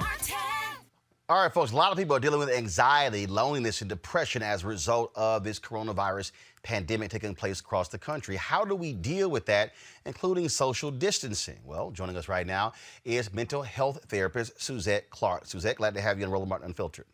Thank you. Thank you. Good to be here. This is a huge, just dramatic shift for a whole bunch of people. There are people, of course, who are used to going to work, going to school. Now, all of a sudden, they're at home. Now they are around their spouses, their partners, 24 hours a day, their children. I saw a video the other day where Sherry Shepherd was just in tears having to deal with the fact that she got to deal with her son every single day for the next 2 months. I mean, this thing, and so a lot of people really don't understand that, look, you're used to only being around, frankly, friends or loved ones a few hours. Now, all of a sudden, it's constant. Mm-hmm. Right. And so what we're facing now is something that was so sudden that it completely changed our I'm having some issues. Our lives. There we so go. We naturally and all right, so here's the deal. I'm having some issues with your Skype. Can you hear me? Yeah, I'm having some issues with your Skype. So guys, let's do this here. Let's drop the Skype. Let's just bring her up on audio, and then we'll just go with audio so we can at least hear her and not have it break up. So let me know when we have it there. Okay? So I actually want to do that. So let me know when we have her straight there. When it comes to that, I want to go to Reese and Greg in short term. Reese, again, for a lot of people, I mean, this is a dramatic shift, and they're seeing a whole lot of their loved ones more than they ever thought they ever would. Yeah, I mean, it's an adjustment. You have some people that are stuck together, and you have other people who are very isolated. You know, I don't know, maybe I sound a little optimistic here, but my social life has been pretty robust recently with all of the virtual happy hours that I've been doing with my friends. You have the concerts that these artists have been putting on. You have the live DJ sets from DJ D-Nice and Kid Capri and Questlove and all these great people. So, I mean, there are ways. It's obviously I'm not, touching on the seriousness of the mental health part that your guest was going to talk about, but I still think that there are ways that we can still stay connected with our social media, and that's how I'm coping with it. My husband and I are together. I work upstairs during the day. He works downstairs, so we still get some of our me time. But I think there are a lot of ways that you can kind of keep yourself occupied even while staying at home and saving lives. Greg? No, I agree. I mean, I think about the most vulnerable people in our society. Those who don't have a place to sleep tonight, who are already always on that margin. What are they going through? The elders and the folks who are isolated maybe by themselves. And you talked about Mark Lamont Hill, our dear brother's father, who was in this facility and they won't even let anybody see him he let his son see him, obviously for health reasons. I just read something from one of our colleagues who teaches in high school, Nubia Garima Rogers, who directs the Carter G. Woodson Black Studies Academy over at Dunbar High School here in D.C.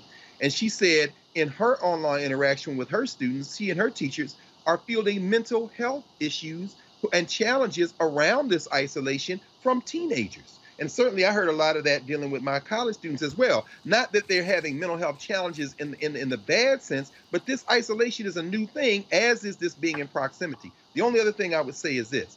All the administrators out there and all the folks who think that perhaps it's good to fill up the schedule now with virtual meetings and Zoom meetings and conference calls, let's slow our roll. Because one of the things that isolation does, for those of us who are safe, who are fed, who are healthy, for those of us who are in spaces where we don't have to worry about that, it gives us an opportunity for reflection. For those of you who are into it, prayer. For those of you who are into it, meditation.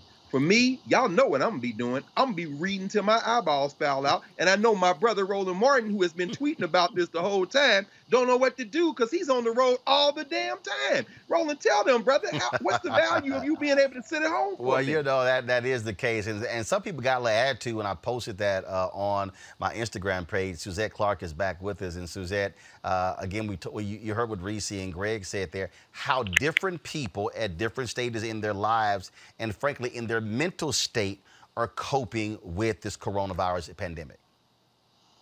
That's right. It can be very difficult because everyone had a daily routine prior to 2 weeks ago, and all of a sudden the routine was halted. And so we have now, if you were working, if you were an adult with children who are school age, they're all home, you're home. And what if they have a spouse or a significant other who goes to work? You're worried about that person being out and possibly contracting the virus. So we have so many natural reactions of fear and anxiety. Uncertainty is what we're afraid of. Afraid of the future. What will happen to my family? What will happen to me? We have a fear of mortality. Is this going to take someone out in my family? Will it be me? And our physical health. So all justifiable, natural responses to this situation, but we have to find a way to combat the thoughts that may turn into more of a ruminating thought where it's persistent. It's daily thinking, what's going to happen? What do I need? What do I not have? What will I not receive again? So we have to kind of manage those thoughts. So I would say starting off, plan your day. That's the most important thing, especially with the children. Roland, I don't know if you see all of the memes with the parents standing over the kids with the belts and everything. Right. It's hilarious. Yes, it is. I had those parents. My parents have been on to daycare most of my childhood. But, yeah, I had those parents. But I also saw an article about maybe last week that the cases of child abuse, the reported cases now from the hospital and from the mental health professionals, had almost doubled just in a week. So we can't take the frustration and anger out on our children. You know, I know my nieces and nephews came home with tons of work. It's okay. Do what you can do. Plan your day. Take advantage as the adults. Take advantage of this time. Take advantage of it. Maybe hone into some things that you like and love and have wanted to do for some time, but you could not because you were working. So now's the time. Find a way to combat the negative thoughts and try to replace them with positive behaviors and thoughts. Obviously, again, people are at different points. Those people who are economically are not as bad as other folks. I mean, look, that's a whole different deal. Totally understand that. But I think also people need to understand that we're all not the same. That we all have different stations in life. The other day I was on last night I was on Instagram Live, and Aisha Curry went live because Stephen Curry, her husband, was setting up a drum set, and he always would learn how to play drums. So it's kind of like, well, I can use the opportunity to play drums. Greg was talking about someone like me who's an avid reader, and I think a lot of people also don't understand that. Like, what's your life is your life. You know, Suzette, I posted something on my Instagram page and Facebook and Twitter page, and a whole bunch of people got upset. And I'm gonna read that. Here we go to my iPad. This is what I posted. I really don't get why folks are tripping about having to stay at home. Since I travel so much, it's great to be home for a full week, have unpacked suitcases and not planning multiple trips every month. I've never slept this much. This is not bothering me one bit. Trust me, I know this has been mighty disruptive to a lot of folks. And yes, I still drive in to do Roland Martin Unfiltered, but I think we often get so busy with our lives that we don't get to just slow it all down, think, relax, read, spend QT with family, use this time wisely. Then I had all these people losing a damn mind on my page. You don't know what people are going through. This is insensitive. This is arrogant. You're showing you're an elitist and you're privileged. And I said, I'm sorry. My perspective is my damn perspective. Everybody, and I said, I don't have to take into account the entire world situation. I'm simply sharing this moment and how I'm dealing with this here. Just like I'm not going to tell somebody else, well, you shouldn't share what you're doing or how you experience it. And this to me is the silliness that I think some people have when people can't step back and say, wait a minute, that's your experience, but here's mine and here's somebody else's. Right, and I think it can also be attributed to, again, the fears. Because to see someone post that everything is together, happy, and I'm in a world where I'm not happy, my house is a mess, the children are on my nerve, what do I do? You know, then I will lash out. But again, it goes back to taking advantage of this time personally. You know, do some personal reflection, make the most of it, because it's a situation that we have lost control of. You know, we were thrown into it. So what do humans do? We adapt. We have to adjust and, you know, still comfort our loved ones, still check on our parents, all of the elder people in our family, make the most. They're going to be there either way. They're going to be there. So, again, do self-reflection, hone into some of the things that you have. Looks like we're losing. If you wanted to walk daily, that's the time to do it. All right, Suzette Clark, we surely appreciate it. Thanks a lot. We appreciate it. Thanks a lot. Thank you so much. All right then, folks. And so again, look, the reality is this here. People are going through different things and different experiences when it comes to this. The reality is it's happening. It's impacting everybody, and we have to understand that.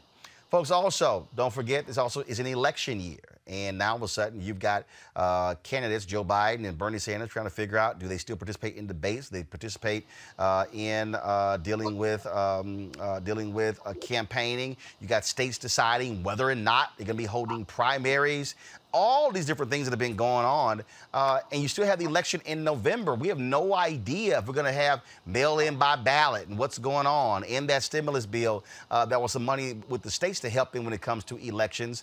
So how do we deal with that? What do we do? Do we even care? Joining us is Gilda Daniels. She's associate professor at the Baltimore School of Law. We're going to have her on just in a second. Let me know when she's on, folks. She's also the author of The Crisis of Voter Suppression in America.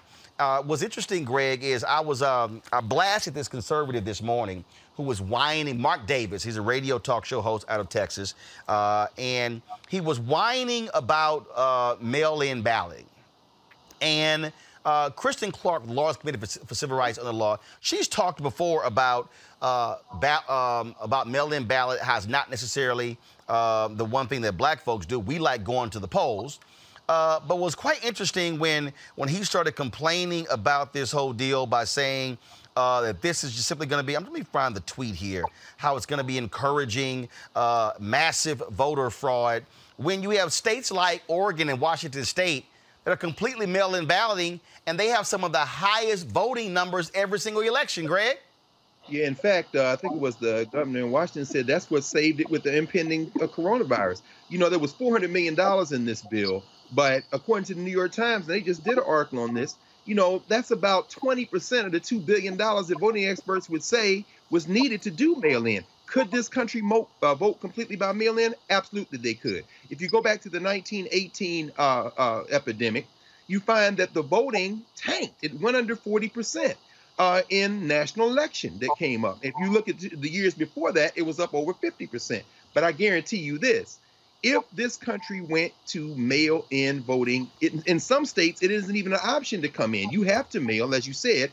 You would see a rise in voter participation, and that's what the GOP does not want to happen. The other thing I say, when you get your guest on, this is one of the challenges of not being here. If she was in the studio, I would pull her copy, my copy of her book that just came out one of these stacks and get her to sign it. So I can't wait to hear what she has to say on this subject. And joining us right now is Gilda Daniels, again, author of the book, The Crisis of Voter Suppression in America. Gilda, Mark Davis, I was just saying Mark Davis, a radio talk show host in Texas, he tweeted this: I would far rather postpone primaries than invite the monstrous fraud of hashtag voting by mail. Notice which side is all in for this disaster. You'll know all you need to know. Really? I mean, obviously he's a conservative talk show host, big time Trump supporter, and the monstrous fraud, no evidence, no nothing, just whining about voting by mail. Which, what else are you gonna do if you still have coronavirus impacting the nation? Right. And this just highlights the crisis that we certainly have in our country and how we undervalue the voting process and the democratic process. And what we need to know is that we have states, entire states, that only use voting by mail. The only way people vote is to actually mail in their ballots. So there's certainly some advantages to it, and we certainly need to prepare now to ensure that we're ready for November should we have this similar crisis or pandemic in the future. In your book, you talk about, again, this crisis. And look, this thing was exacerbated by Shelby v. Holder. Republicans went crazy with it because, let's just cut to the chase, they freaked the hell out when they saw a black turnout for Obama in 2008 and then 2012. Yes. And so Shelby County v. Holder certainly has made it more difficult to cast ballots. We've certainly seen since in 2013 when the Shelby County versus Holder decision came out, that states have actually been doing more in regards to voter suppression. Prior to Shelby, certain states would have had to gone through the federal government and get approval before they could implement changes like polling place closures or changing poll hours or eliminating or shortening the early voting period. But now, since they don't have to get that approval from the federal government, they are doing it without having any vetting whatsoever of whether or not these changes are impacting voters of color. And they are. We've certainly seen since Shelby that we've had massive voter polling place closures, also voter purges. I think you probably saw in the span of a week in January, Wisconsin and Georgia purged about 300,000 voters. And without Section 5 of the Voting Rights Act, and certainly since Shelby County versus Holder, we don't have the ability to know when those changes are going to happen before they happen, because before Shelby, we would know before they were going to happen and be able to stop them and review them and to determine that they would impact voters of color. So certainly when I was at the Department of Justice Civil Rights Division as a deputy chief, those were the kinds of things that we would review so that we could certainly provide assurances to communities of color that the election laws that were being implemented would not put them in a worse position than what they currently were. All right, Greg, you got a question? You know, Prof, I really think as you're analyzing the bill, and first of all, thank you for your work. It's very important. Thank you. Y'all got some real serious folks up there at UB.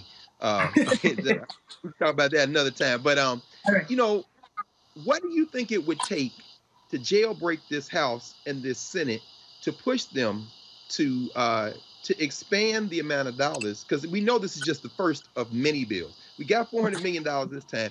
How could you, what's your recommendation for us? What can we do to push them to maybe even expand that number in the next round of intervention funding? Well, we have to keep pushing. We have to certainly keep pushing in regards to the House and the Senate. We have a number of organizations. I'm also the litigation director for Advancement Project National Office, and we certainly joined with other organizations in arguing that we needed the money in this COVID-19 bill to certainly get states up and ready, to begin the process to update their machinery, as well as having to print these vote by mail ballots, because they're very important, and we need all the states at least to have that as an option and to loosen the requirements for absentee balloting. And we need a whole lot of money for public education because although people can have access to the ballots, it's different from every state what is needed in order to actually obtain the ballot and then to return the ballot. So we need money for public education. And we need money for the machines. They're going to need an increased number of personnel who are actually going to review the ballots as well. Reese, you got a question? Yeah, so with absentee ballot, I think that's one way that sometimes it seems like Republicans have manipulated the vote, at least by the way I perceive it, because in a lot of times Black communities, there's a higher rejection rate of vote by mail. What can be done to ensure that if we do move to an entirely vote by mail system or a much more robust vote by mail system, that we don't see that, Black voters who would typically just go to the ballot and cast a regular ballot aren't experiencing higher levels of voter suppression through these rejected absentee ballots?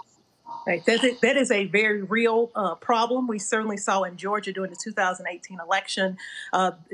Candidate Stacey Abrams was actually encouraging people to use absentee ballots and to vote by mail. But we saw a very high rejection rate for voters of color. We saw in counties throughout the state of Georgia that people were being rejected on their exact match law, that if there was a hyphen missing or a period after Mrs. or something of that sort, something very minor, and saying if their signature didn't match, those kinds of things were used as a basis to reject ballots. And you saw them rejecting about 50,000 ballots. And it's interesting to note that the Republican candidate only won by about 50,000 ballots.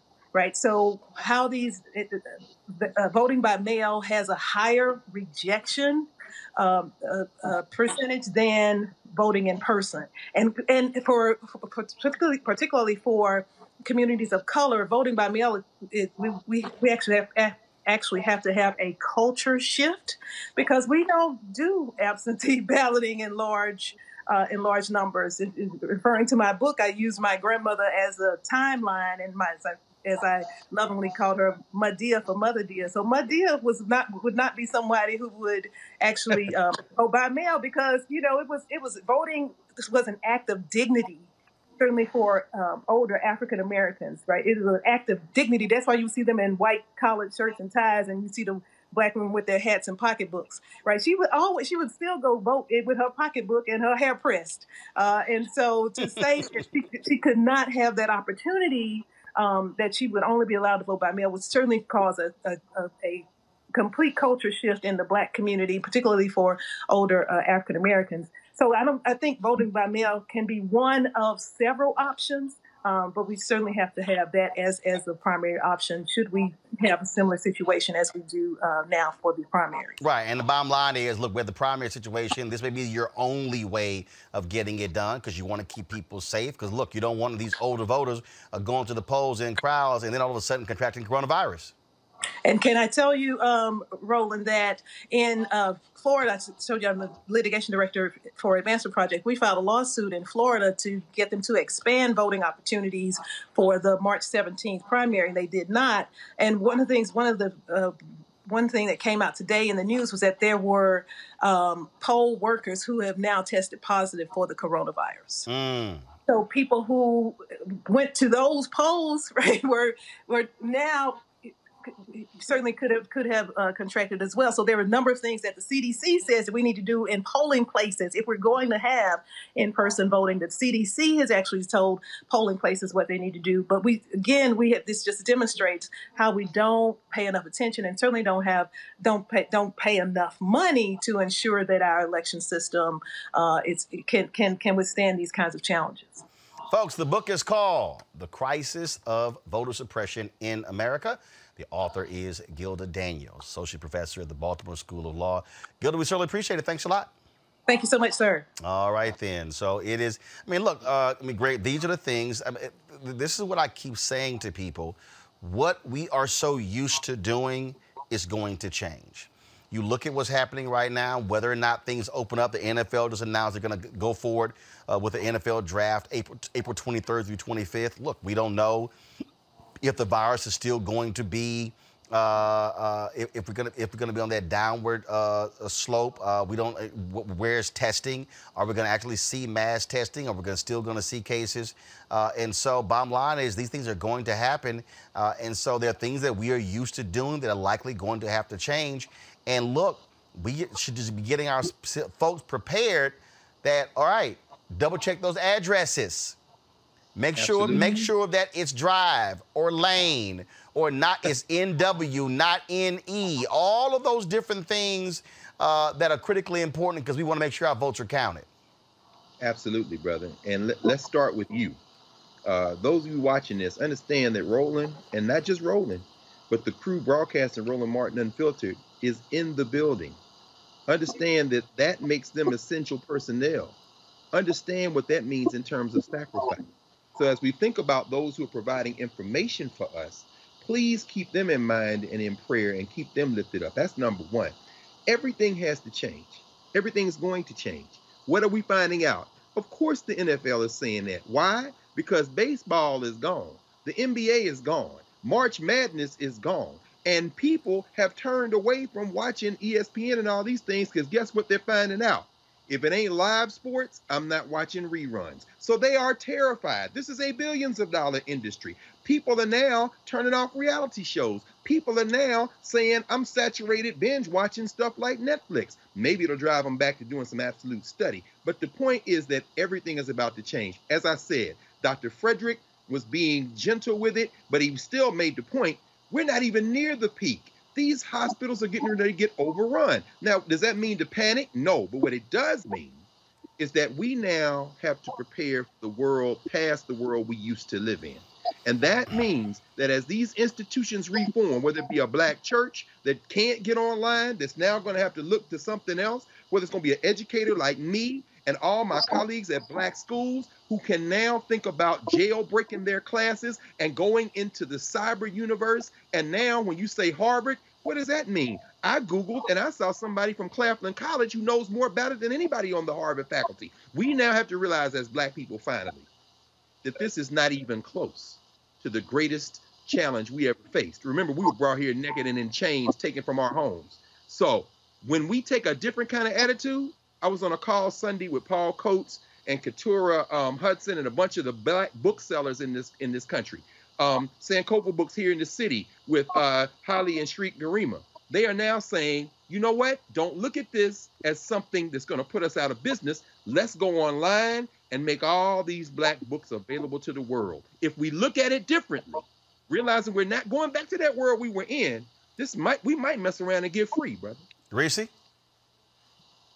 Yeah, I mean, I agree. I think that we're all going to have to adapt. I think that we have to start preparing now. If you look at what First Lady Michelle Obama did, partnering with D. Nice, who had his club quarantine, which has gone viral and it's been a huge thing. And she said, look, let's partner up. Let's do when we all vote and let's register voters. We have to, like you said, 300,000 signed up.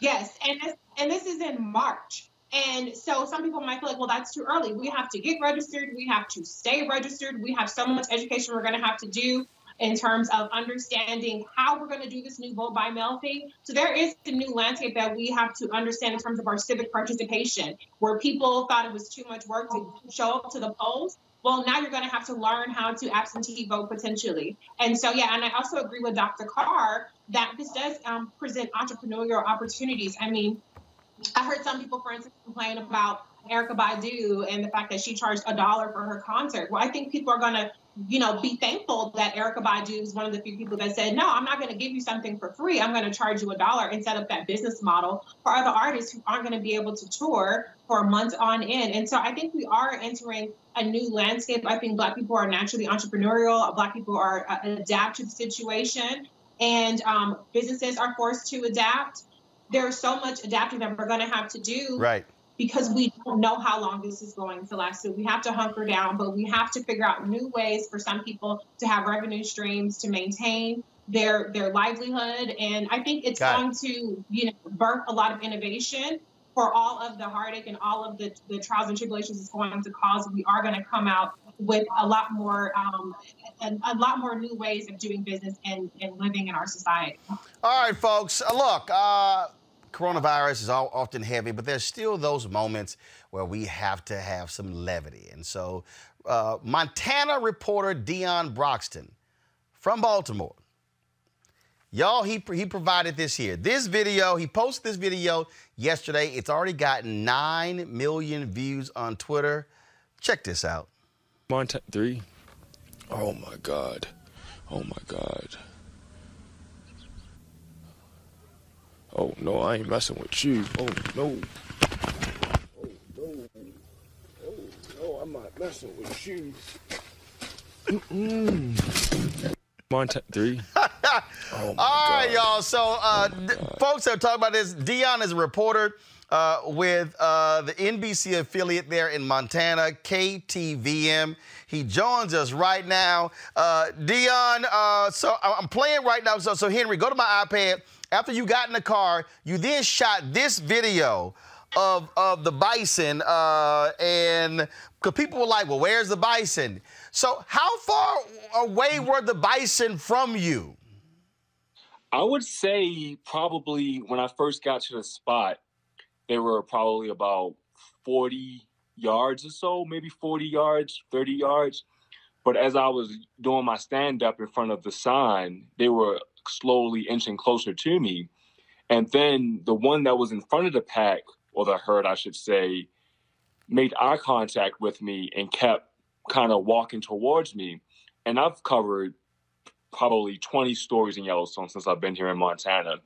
And the rule is if you see a bear or a wolf, you need to be 100 yards away. And then for all other animals, you need to be 25 yards away.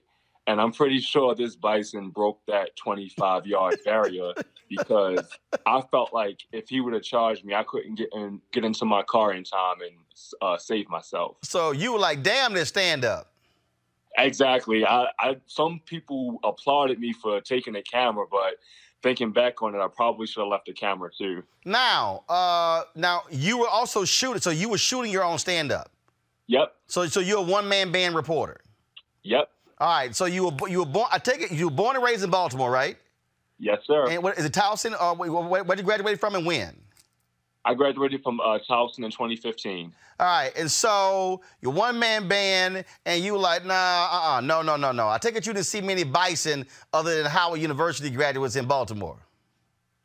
Yeah, I've been telling everyone I'm used to rats the size of puppies, not bison. Damn, rats the size of puppies? Yeah. Have you been in Baltimore long enough? Hell no. I ain't trying to see no rats the size of puppies.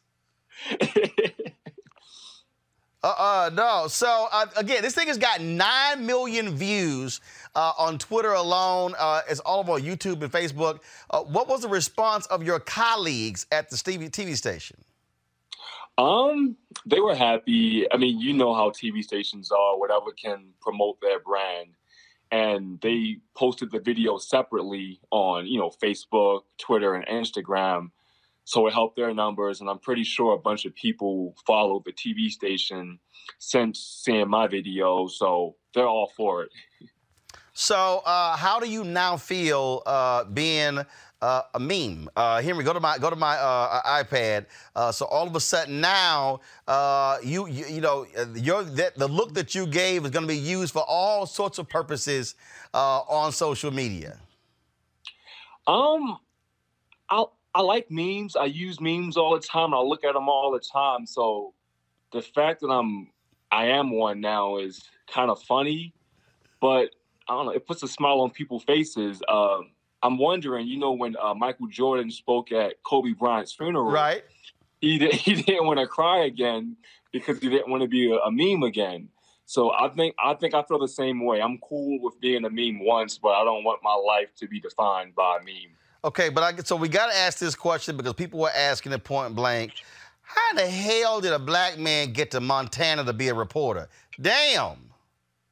So look, when I was sending my reel out on YouTube to different places, I didn't send it to Montana. They found me. So I think Montana was not on your list. No. I bet Montana, North Dakota, South Dakota, Idaho didn't make the cut. Nope. And I was talking to like places in the Midwest, places in the South. But when I was talking to my bosses, when they reached out to me, they've been here for a long time. And what was attractive to me was if you're in a community for a long time, you pretty much get the gist of the land. And the other places I talked to, I think the news directors and the people working there were there for maybe a year or two, versus here, people been there for 15 years, 10 years, 5 years. So I'm thinking these people must know what they're doing. And honestly, they put in the most effort talking to me. Sometimes people make you feel like family and others make it feel like business. And here they made it feel like family. And I thought to myself, there's no way in hell I'm going to White, Montana. And after a few phone conversations, I think my boss said, you passed the drug test, your background check came back clear. So if you want to move forward, I can send you the contract. And I said, okay. And I thought to myself, I said, oh my God, I'm going to Montana. And I've been here for a year and 10 months now. Year and 10 months. But I'm quite sure with approaching 10 million views, there may be some news directors in other stations around the country who say, hey, give that brother a call and see if he wants to get out of Montana. I saw one lady, I think she posted on Twitter, she said, somebody get that man out of Montana and get him a job in Atlanta. So I wouldn't complain about that. Well, Dion, we certainly appreciate it, man. Thanks for responding to my email. Look, bottom line is we've all done those videos where people want to make fun of, but it was certainly a hilarious video, but you were not playing with those bison.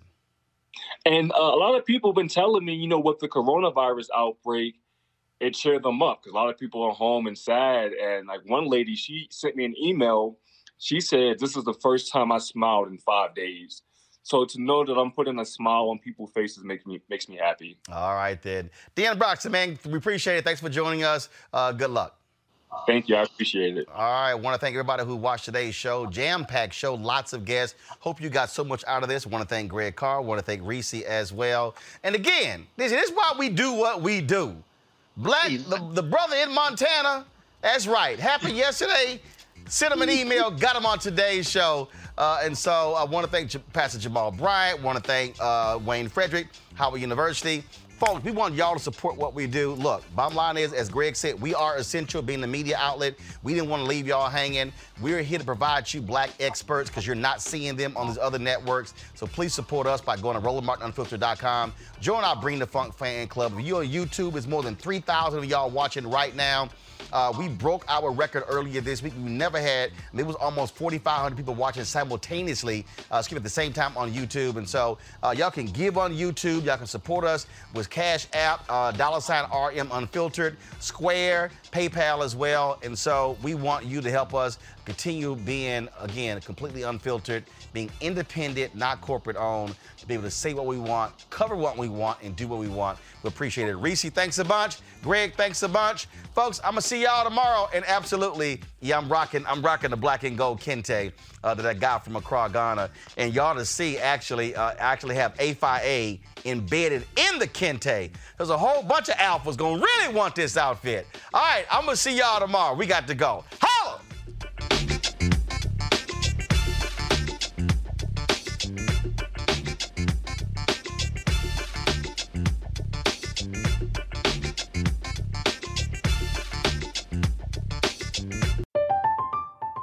I'm Katya Adler, host of The Global Story. Over the last 25 years, I've covered conflicts in the Middle East, political and economic crises in Europe, drug cartels in Mexico. Now I'm covering the stories behind the news all over the world in conversation with those who break it. Join me Monday to Friday to find out what's happening, why, and what it all means. Follow The Global Story from the BBC wherever you listen to podcasts. Xfinity has free premium networks for everyone this month, no matter what kind of entertainment you love. Addicted to true crime? Catch killer cases and more spine-tingling shows on A&E Crime Central. Crave adventure? Explore Asian action movies on Hi-YAH. Searching for something extreme? Check out skating, snowboarding, and more on Fuel TV Plus, the global home of action sports. And find crowd-pleasing bops on iHeartRadio's Hit Nation playlist. There's new free shows and movies to love every week. Say free this week in your Xfinity voice remote. Are you still searching for your perfect place to call home? Well, now is the time to buy at Fisher Homes. If you're looking to move in before the end of 2024, May could be your last opportunity to start building your dream home and close before the year's end. If you're hoping to move in even sooner, Fisher Homes also has homes that are move-in ready and waiting for you, where you can start enjoying the benefits of homeownership even faster. Schedule your personal tour with a new home advisor today at FisherHomes.com and make this spring the season you find your perfect home sweet home. Open a limited-time 11-month certificate at Kemba Financial Credit Union. At 5.25% APY, it's more than triple the national average, plus it's a safe and secure way to grow your money. Visit your local branch or kemba.org/cb for details. Offer expires May 31st, 2024. APY equals annual percentage yield. Restrictions apply. $500 minimum and $250,000 maximum deposit. Advantage status required. Comparison based on bank rate average. Federally insured by NCUA.